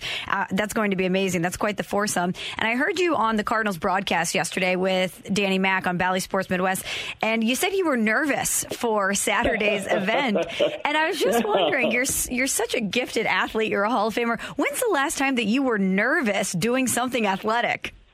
Well, all the time. I think that you have to be able to perform, you still have to have some degree of nervousness, because there's always that drive to be good at what you do. And so much is expected if you're a professional athlete, expected of you to be able to go out there and perform. And we certainly don't want to let people down by not being able to go out there and perform well. And golf is one of those things where you may have a good swing today, but the swing tomorrow, you got to figure it out on the range. So I'm just hoping that when I get out there Saturday, that I got the good swing going and don't have any aches and pains, and I sleep good the night before.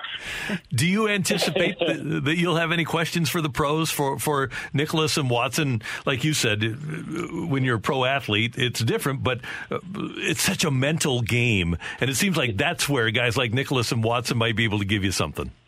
Yeah, right. I've had the good fortune. I played with Tom on 2 occasions. I've never had the opportunity to play with Mr. Nicklaus, so I'm looking forward to that. And, when you play with people who are considered the best at what they do, you just soak it up and you take it in, because there's always going to be people talking around that are talking to them and asking them questions, and you just try and listen.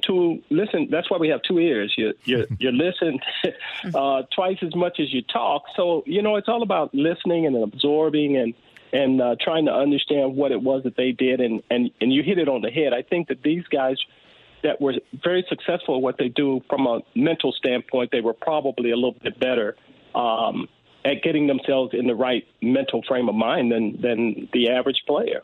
What do you carry over from your baseball career that you use for golf? The work ethic.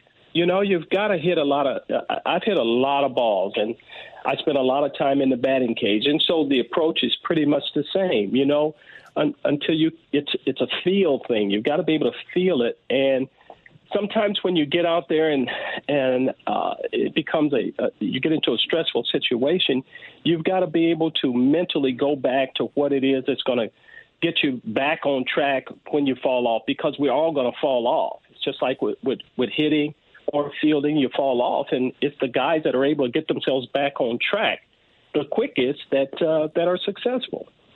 Looking forward to the October 10th Ozzie and Friends Gala. It is going to take place at the Ritz. You can get tickets now at OzzieSmithGolf.com. It benefits PGA Reach, and you can get a table of 10. Bring a bunch of people for a slight discount of $2,250, $250 per person if you're going to bring a couple or 4. And it'll be great to hear Ozzie Smith and fellow Hall of Famer Johnny Bench in conversation about the sport then and now, I'm sure. Yes, it'll be a lot of fun. It's always a great time, and we always try and give the audience an opportunity to ask questions as well. Oz, thanks so much for your time. We do appreciate it, and good luck with that, and we'll see you soon. Okay, thanks, Rand. Take Bye-bye. care. That is the Hall of Famer, Ozzie Smith, joining us on 101 ESPN. I'm not surprised that he would take the same approach to golf that he did to baseball. No. It's all about the process, right? And it's all upstairs, isn't it? It's the things that he did as a little kid to prepare himself to become a major leaguer, and then what he did as a good major leaguer to become great. And he's applying the same things now to become a good and great golfer. He's remarkable. By the way, if you aren't aware of it, some people are not, but the Cardinals tried to get Johnny Bench in the Keith Hernandez trade in 1983.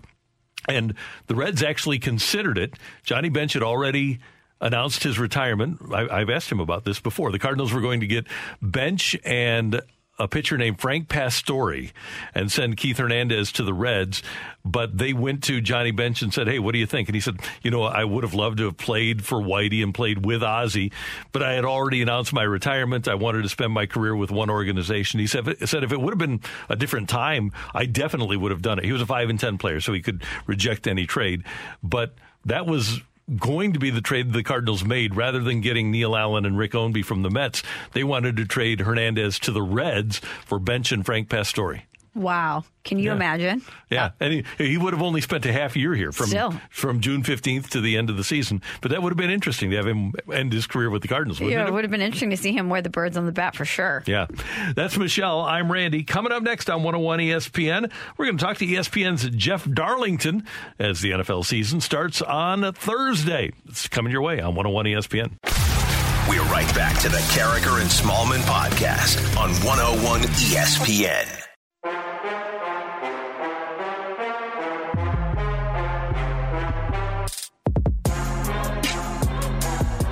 The NFL season will start on Thursday night, and you'll hear it here on 101 ESPN as the Dallas Cowboys visit the defending Super Bowl champion Tampa Bay Buccaneers and Tom Brady. So you've got Dak Prescott coming back off the injury and Tom Brady. Pretty big-time matchup. Yeah, except I think the Buccaneers are absolutely going to roll the Cowboys. Do you really? Yeah. What makes you think that? Because I think they're a much better team. Oh, interesting. I picked Dallas, but I might change now because of Zach Martin being out. Right. He's a really good football player. But Dallas has upgraded their defense pretty substantially. I think it's going to be an interesting game. And I know that Tampa is favored by 7.5, but in his second year, I think Mike McCarthy will get things going. I think Dan Quinn, being the defensive coordinator for the Cowboys, will improve them. I want the Cowboys to get rolled. I'm just not sure they will. Is that the game on the Week 1 slate that you're the most intrigued by? Yeah, it is. I mean, it's obviously the opener, and it's a marquee matchup. But there's a couple games this week coming up that I'm interested in. I'm certainly interested in our Dolphins versus the Patriots, kind of gauging where both of those teams are at. I am really interested in the Arizona Cardinals Tennessee Titans matchup because I'd like to see where both of those teams are. Where's Kyler Murray this season? And then I also think the Monday night game, Baltimore versus Vegas, could be fun, too. Yeah, that'll be a lot of fun because Baltimore, they just signed Mark Andrews, their tight end, to a big new contract, but they are down to 2 running backs now. They lost their top running back, J.K. Dobbins, and they lost Justice Hill over the weekend to a torn Achilles. So they only have 2 running backs on the roster. They worked out Le'Veon Bell over the weekend. They had worked out Todd Gurley earlier, and they still might sign him, but they've got some issues, and I don't know what to think of the Raiders. Because I don't either. They just appear to be a mess right now. I was reading this article this morning. Is Gruden going to be on the hot seat if he has a bad season after this year? I don't know with the contract if that's ever going to exist, really, the hot seat for him. But you would think at this point in his tenure that things would be running a little bit more smoothly. You would, and they aren't getting much work not much good work, if work at all, out of their premium draft choices. In the last couple of years, they've had 3 third-round picks that they've either cut or traded. One last year, Lynn Bowden never played a snap for them. They traded him to Miami. They cut a linebacker over the weekend, on his birthday, by the way, a third-rounder from last year that didn't play for them and was a really good player during training camp. Happy birthday. Yeah, right. You're gone. So I don't know what's going to happen there. And by the way, I think another interesting game this weekend is the Sunday night game because the Bears know all about Matthew Stafford, right? They've played him enough. Oh, yeah, Rams, Chargers. Yeah, Rams, Bears. Rams, Bears. It's the Sunday night opener. And I don't know. I know people are trying to sell the Rams as being this Super Bowl team because Matthew Stafford is there. Matthew Stafford's never won a playoff game. He's never really come up big in the big moments. He's had some really nice comebacks and done some really good things. But we saw how quickly Sean McVay soured on Goff. The same thing easily could happen with Matthew Stafford. But I think in the Rams camp, they're saying from a strictly talent standpoint, from a skill set standpoint, Matthew Stafford is better than Jared Goff and is going to provide a different look for this offense. And with the genius of Sean McVay, he won't be so limited in the things that he can call. That's what they're saying. Right. And 2 years ago, the genius Sean McVay said, yeah, give the guy $160 million or whatever they gave him and make him the highest paid quarterback in the league. They did that with Jared Goff just 2 years ago. Yeah, coming off a Super Bowl, though, you're in kind of a tough pickle if you're them, because they probably didn't think Jared Goff was worth that monetarily, but that's what the market commands for a starting quarterback, especially one that's coming off of a Super Bowl run, even if he's not the best player in your offense. And that's the thing. They could have signed him or not signed him to that extension and had control of him through this year without signing him to that extension, and they decided to give him the long-term deal. Yeah. There's two more games on the slate, Randy, that I'm intrigued by. Cleveland at Kansas City. A lot of people are high on the Browns. I really want to see how real they look, because litmus test right out the gate versus the Chiefs, especially in Kansas City. We're going to see how legit this team really is. And Green Bay at New Orleans. I want to see Jameis Winston. Everybody is thinking that maybe Sean Payton, maybe a change of scenery. You might see a different version of Jameis Winston, a less turnover-prone Jameis Winston, and I'm not sold yet, so I want him to prove it to me. And I would guess that game in Jacksonville will be taken over by Cheeseheads. Because of the hurricane, it's been moved out of New Orleans. Right. And so that home field that New Orleans was going to enjoy, and I understand that New Orleans is closer to Jacksonville and that Saints fans had the first opportunity to get tickets. That game's going to be like a Packer home game in Jacksonville. They travel well. Yeah, they really do. And the other one that you mentioned, I wanted to get back to Kyler Murray. Okay. Because now they've given him A.J. Green in addition to DeAndre Hopkins. Yeah. They've loaded him up with solid veteran receivers. Not that Larry Fitzgerald wasn't a solid veteran receiver. But this should be the year for Kyler Murray to step up and be like a number one pick. And it should be a year for the Cardinals to, even in that division, to be better than they've been. They should compete, theoretically, now in year number 3 for a division title or at least a playoff spot. Yeah, year 3 of Cliff Kingsbury, too. Yeah. So I want to find out how good they are. And by the way, I'm rooting for them. And then the other one that you liked was what? So I liked Arizona, Tennessee. Oh, Cleveland. Yeah, Cleveland at Kansas City. Yeah. I'm with you because Cleveland made the playoffs last year, and I think that people feel like the next step is for them to be a Super Bowl team. Yeah, contender or pretender. Right. We're going to find out this year. Last year was the first year Kevin Stefanski was the head coach. Now the rest of the league gets a read on him. Mike Tomlin gets a read on him. John Harbaugh and his staff get a read on him. Not so much Cincinnati. But in that division, they're going to have to play real hard physical football, and we'll see if that's what they play. They played against a diminished Steelers team last year. They have their guys back this year, and they didn't have a lot of success against Baltimore. And Baltimore will have their guys back. They lost their left tackle last year. Granted, they have lost their running backs, but I still look at Baltimore every week they play as a threat to win the game. Oh, for sure.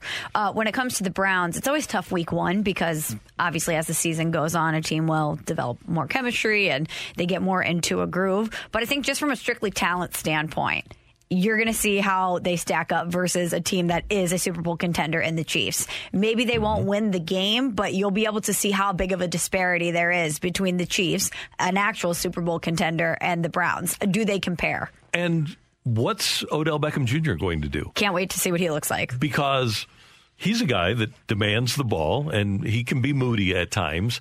And they played good offense last year by running the ball and getting the ball to the guys like Landry and getting the ball to the tight end, where they didn't have a lot of people in Baker Mayfield's ear. Now, OBJ, if he's not getting the ball enough, he'll be in Baker Mayfield's ear.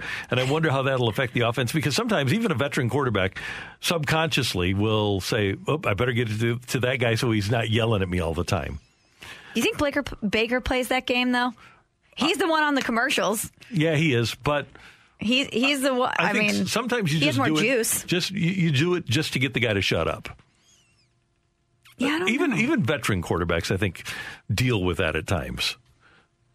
And I would have to believe that Mayfield, who's a veteran now and a playoff quarterback, Heck, Eli Manning had to deal with that with Beckham, and it bothered him. So I can totally see look how many guys Terrell Owens affected. Not to say that OBJ is to the T.O. level, but he is moody and can be a problem for a quarterback. I love the diva wide receiver. They're a dying breed.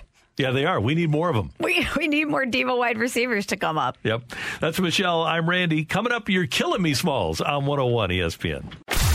We're right back to the Carragher and Smallman podcast on 101 ESPN.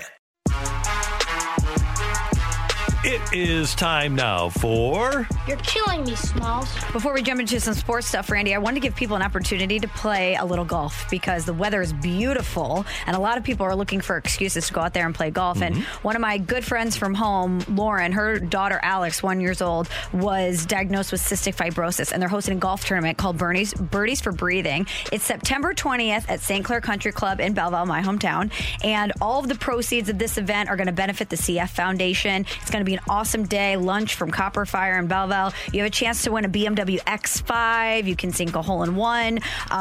There's a happy hour. There's a silent auction with a ton of great packages such as tickets to the Fox, things like that. So you need to head to birdiesforbreathing.com, birdiesforbreathing.com if you want to participate. And there's only a couple spots left. So I wanted to make sure to get the word out so that people can take advantage of that. Great cause. Sounds good.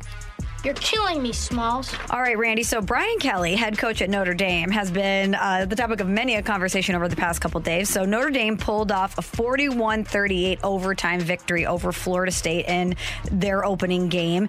And in the postgame, he was talking to Katie George of ESPN, and she asked him about the Fighting Irish's performance in the game. And he had a head-scratching answer. Here's what he had to say. You know, I'm in favor of execution. Maybe our entire team needs to be executed after tonight. I mean, we just didn't Now, he was trying to play off one of the great lines from one of the funniest coaches in the history of the league, John McKay, who was a longtime coach at USC, went to the Buccaneers, and they lost their first 26 games. And one time at a press conference, John McKay was asked what he thought of his team's execution. And McKay said, "I'm all for it." Little bit better delivery of the line than Brian Kelly. Correct. However, I was surprised to see so many people angry about him saying that, because clearly he was trying to make a joke. It didn't land the way he wanted it to, but he wasn't serious in any way. But it just seems like everyone's looking for a reason to be outraged, and Brian Kelly trying to make a joke gave a lot of people that outlet over the weekend. Yeah, things have changed a lot in our country in the last 10 years in terms of people's senses of humor. And that is one thing, laughing, that appears to have gone by the wayside. Is people just can't laugh at anything. It's really sad. You're killing me, Smalls. Well, I wonder if they were laughing in Wisconsin, Randy, because a big Big Ten game over the weekend, Wisconsin-Penn State. Wisconsin, it was one of the things that got pushed out on social media from so many people. They do jump around. It is one of the best scenes in college football, and they hadn't done it in a long time because of the pandemic, and it was so great to see the crowd doing jump around in unison. The aerial shots of it were incredible. A lot of people got very emotional because it felt like college football is back watching this scene, but the game didn't turn out so great for the Badgers. 16-10 loss at the hands of Penn State, and the Nittany Lions post game, they let everybody know that they didn't appreciate the jump around, or that maybe they were going to celebrate in their own way.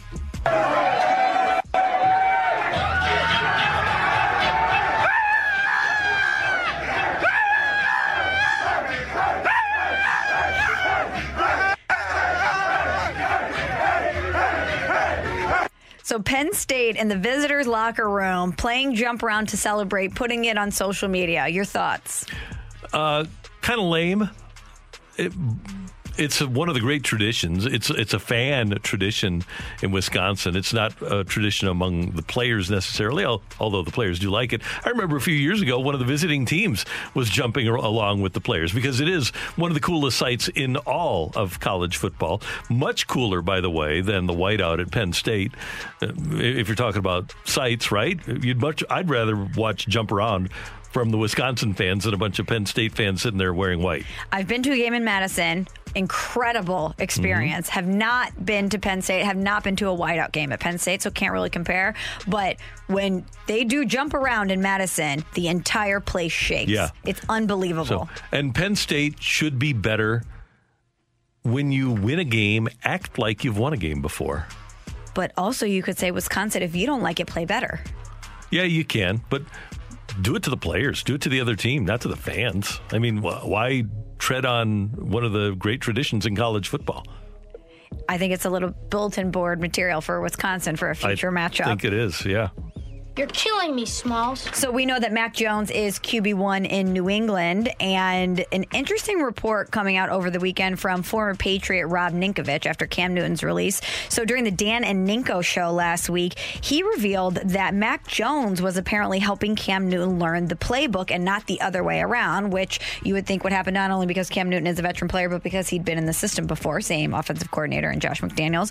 But Rob Ninkovich said Mac was having less mental errors and a better understanding of the offense. Have no reason to believe that Ninkovich didn't hear that from inside the walls of Patriot Place. And that sort of thing would be alarming for any team, I would think, that is thinking of picking Cam Newton up, because you're getting him right at the beginning of the season. He's got to learn an offense in a hurry. If he didn't know their offense after a year, then that's a real problem. And maybe the fact that he wasn't vaccinated was beyond the only reason that he got let go. Maybe it was because the rookie knew the offense better than he did. I thought that was a surprising report. Rob Ninkovich certainly tied in with the Patriots. Mm-hmm. He would know what was going on. But we never really heard anything in regards to Cam Newton not being able to grasp a playbook before. And that certainly wasn't a report that came out of New England at all last season. Mm-hmm. And that doesn't mean that it didn't happen. But you would just think if something like that were to exist, that someone would have heard something about it and it would have been brought up when you're talking about the Mac Jones, Cam Newton debate. Somebody would have said, well, I think maybe he's not grasping the playbook and Mac Jones is having a better time. It's an interesting timing for this to come out. There was a report at Pro Football Talk. They had a source that said that there were a group of former players that were Brady guys, and when Brady left, they weren't going to like anybody that replaced Tom Brady, and it just so happened to be Cam Newton. Which I get. Yeah, makes sense. But you don't... it's detrimental to them to not open up to whoever is going to be their quarterback. But when you have somebody who has not only been your teammate for so long, but that you've followed and has dictated your success for so long, it's hard to change. Right. But if you are Rob Ninkovich, you have a pretty large platform. This became a national story. And was it the responsible thing to do for a fellow NFL player in Cam Newton? Good question. Yeah. If it's true, it's fine. But if it's not, if he was just a Brady guy and he was mad that Cam Newton was Cam Newton, the guy that replaced Cam Newton, Tom Brady, then he really does a disservice to a fellow NFL player who's trying to get another job. Well, people talk. And now that this report is out there, I heard them talking about it on the morning show on ESPN today. I imagine this is something that's going to persist. If, in fact, that was happening, I think more people will come out and say, yeah, Mac Jones was really helping him. But I think kind of on the flip side for me, too, it's not... Yes, it's important from the Cam Newton side of the coin because it may impact his future and other teams being interested in him. But I think I'm that much more impressed with Mac Jones that in such a short amount of time, he had such a grasp on the playbook that he was able to tutor another player on it. Remember, it's the Josh McDaniels playbook, though. What did he do with Sam Bradford? Naked bootleg on a high ankle sprain? Yes, he did that. Okay, I remember that. That did happen. Gosh. And we were like, what are you doing? This is not Tom Brady. We all know better. What are you doing, Josh? Oh, my gosh. Bad times. Bad times. You're killing me, Smalls. Well, good times for Albert Pujols in St. Louis. Obviously, we had so many magical memories with him while he was wearing the birds on the bat. And his return to Busch Stadium with the Angels was so special. There were chants of we want Albert at Busch Stadium yesterday. We didn't see him. I think a lot of people are thinking and hoping that we see Albert Pujols play tonight. And when he came to St. Louis with the Dodgers prior to yesterday's game, he talked about how special his last trip to Busch Stadium was. Saturday, I think I took 13 player appearances, and all the 13 player appearances, I had a standing ovation, and they were standing until I tipped my cap to them. And I think that's something that was really special to me. I think as Rank got there, probably if it's not the best moment of my career, probably out there, 1 and 2, including the World Series. So that's something that I would treasure forever. That's something that I would cherish forever with my family and friends that were part of that 2019 hot summer, in St. Louis. But I really enjoy it. And I'm looking forward to enjoy that again this week. Isn't that remarkable? Here's a guy that has won 3 MVPs. He's hit so many walk-off home runs, been a part of so many big wins, but the reception that he got from Cardinal fans is right there with his world championships as his top 2 moments. Tied for first. It's incredible, and I think that's why it hurt so badly when he left, because that adoration on both sides and that connection is so deep between Cardinal fans and Albert Pujols. And I think for him, too, it was probably a lot of emotions going into that game. He might not have known exactly how he was going to be received because he did leave, even though it was a long time ago and time heals all wounds. But I'm sure it was so special for him to not only be back in St. Louis, where he said he had such strong roots and continues to, but to just have that moment with the fans of, I miss you, you miss me, we did a lot of great things together, all love. I think it's better that he wound up leaving because I do too. Right after 2011, Twitter started in 2009, something like that. Somewhere That's when it really there. became a thing. And it kept growing, and the anger on social media, if he would have performed offensively the way he did in Anaheim, in St. Louis, there would have just been so much vitriol. It would not have been a pleasant experience, I don't think, for him or anybody watching it. Which is why when we had the conversation, when he was leaving the Angels, should the Cardinals go after him, I was apprehensive to that idea, not because I didn't think that Albert Pujols could be beneficial to the team in a lot of different ways, but because I didn't want his experience with the Cardinals to be tainted with anything negative. I didn't want him to come here and be in a clutch situation and maybe not be able to deliver, even though with Albert Pujols, you always bet on him. I just didn't want him to be any sort of ire for the fans. I wanted that last moment with the Angels to stand because it was so remarkable. And he's been used perfectly by the Dodgers. I don't think the spot was here for him to be used perfectly because of Paul Goldschmidt being at first base. But when you look at what he's done in L.A., he's hit .261, .303 on base, .479 slug, .782 for his OPS. He has hit 11 homers and driven in 36. He's been pretty darn good there. So I don't think that the opportunities to play first base would have been what they are here. And I just want to move to what he's done against left-handers this year, because he can still hit left-handers. And if the Cardinals would pursue him as a left-handed hitting DH next year, and he wasn't going to have to hit against right-handed pitching, I think that would be the best opportunity for him. Against left-handers in 2021, a .301 batting average, .336 slug, 618 slug, .336 on base. He's got a .954 OPS against left-handed pitching this year. Wow. And he's got 123 at-bats against lefties, 128 against right-handers. So he can still hit, and I would think that the Cardinals will, if we do have the DH, which everybody seems to agree we will, in the National League next year, why not have him be your right-handed hitting DH? I think people would show up to the ballpark to see him play. I would think so, too. As evidenced yesterday. Yep. Hey, Michelle. You know what that means? It's time for word number 2. Word number 2 for Chris Stapleton tickets for next Thursday night, September 16th at the Hollywood Casino Amphitheater. Tickets for Stapes are on sale now. We're tight, me and Stapes. Stapes. Yeah. Stapes. Yeah. And you can find a bonus chance if you don't win this. You can find a bonus chance to win free tickets for Chris Stapleton right now at 101ESPN.com and on the 101 ESPN mobile app. But right now, the phrase that pays. So we gave one word for the Stapes concert in the 8 o'clock hour. The second word, if you were listening in the 8 o'clock hour, you know what it was. We're not going to reveal it here. The second word is Dolphins. Dolphins. And this is a hot ticket. This is a lot of people are spending premium money to go see Chris Stapleton, or Stapes, as Randy calls him. And you could go courtesy of 101 ESPN. You can. So all you need to do is text in the phrase that pays. And if you are texter number 45, you can be the winner of the Chris Stapleton tickets. 65780. Yep. And we should point out as well, Michelle, that Albert Pujols will indeed join the Fast Lane this afternoon at 3:30. I will be tuned in. Here on 101 ESPN. So Anthony, Jamie, and BT We'll be talking to Albert. Coming up, we're going to head down the stretch and visit with Danny Mac. The Danny Mac Show coming up at the top of the hour here on 101 ESPN. We're right back to the Carragher and Smallman podcast on 101 ESPN.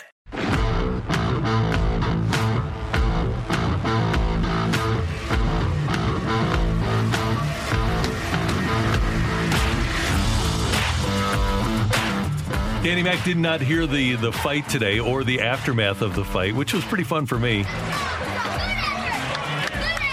Randy. Yeah.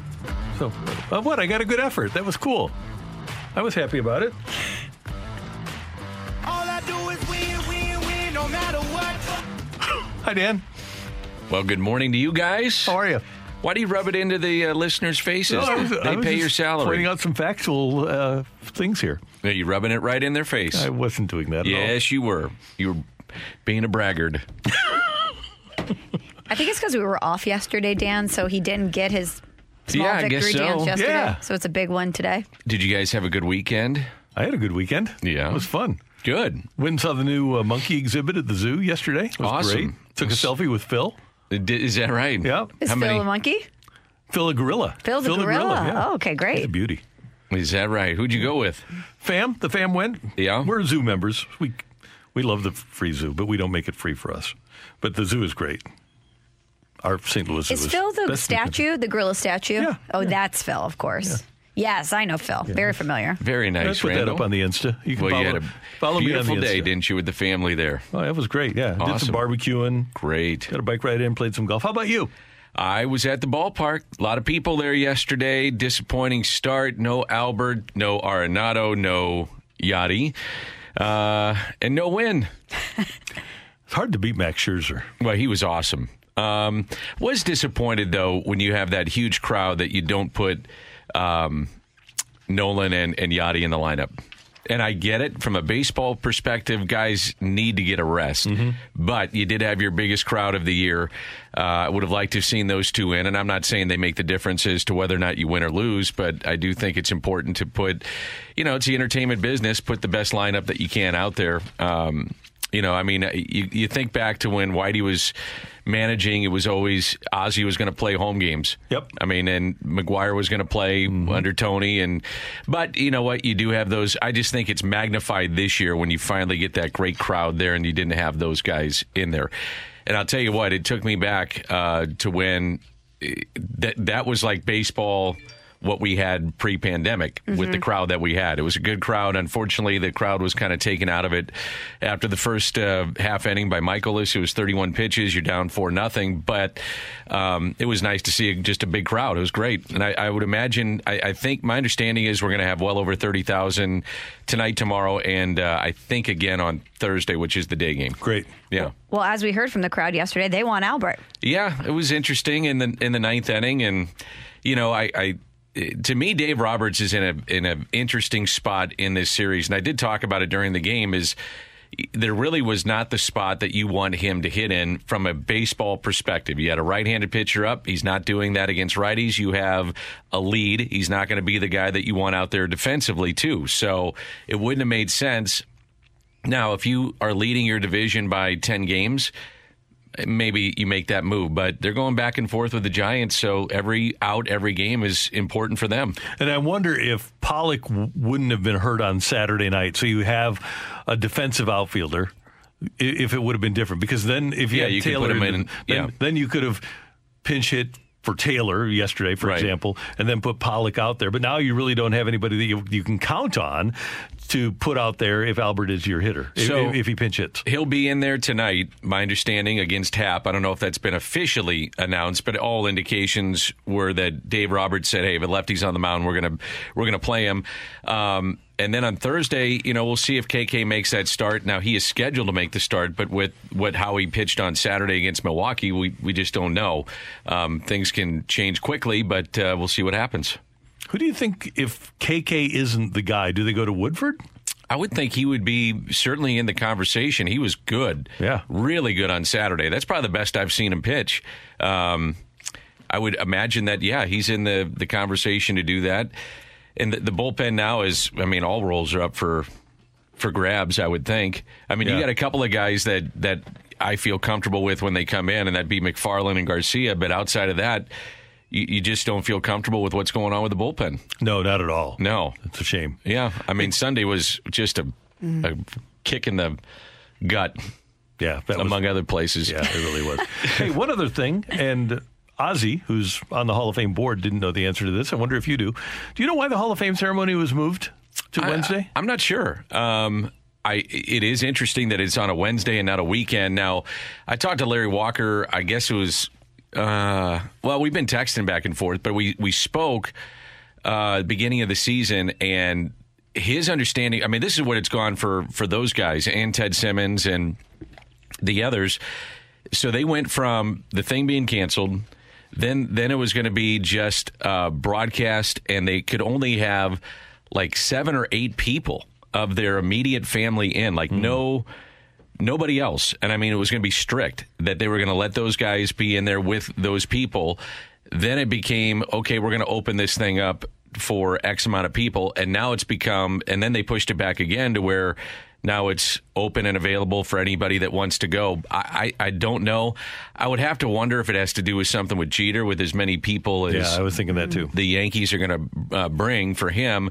But I don't know. It is odd to have it on a Wednesday. Yeah, it is. Yeah. What do we have coming up on the show? BK is back, and Emily. I was going to say one of my friends is a former intern in Cooperstown, and he's on his way up there now. And I had texted him during one of the breaks, and he said he will get the scoop for us. Oh, we like scoops. Oh, yeah. Here's scoops. With DannyMac.com. Absolutely. A lot of great content there. BK's back from his bachelor party, so we'll break it all down for the next hour. Break down the bachelor party? Yeah, we'll get into that a little bit. Good. Is that safe for radio? I don't know what he did. Depends on what they did on the bachelor party. Yeah. I don't know. You never know. Speaking of parties, you can join the Fast Lane in Chicago in just a few weeks. A special road trip to Wrigley. You can potentially win your way in on the fun by visiting any Walter Knoll location in the St. Louis metro area. Find the QR code in the store and get entered to win a 2-night hotel stay, an invitation to an all-inclusive happy hour party with the Fast Lane, plus a $100 gas card and more. Get all the details on the special Chicago trip giveaway with Walter Knoll in the Fast Lane now at 101ESPN.com. Thanks, Emily. Great job by our producer-engineer, Emily Butcher. Thank you. Michelle, you're heading out to a golf tournament now. I am, for the Little Bit Foundation at Glen Echo today. It's going to be a wonderful day. Have a great time. And are you playing, or are you just emceeing? What are you doing? I am on the Young Professionals board, so Awesome. I will be volunteering. Awesome. So if you're there, say hi to me at the sign-in desk. It's a great group. Yeah. They do great stuff. For all of us, we thank you for tuning in, texting in, being a part of the show. Till tomorrow morning at 7. Have a great day, St. Louis. That was the Carricker and Smallman podcast on 101 ESPN.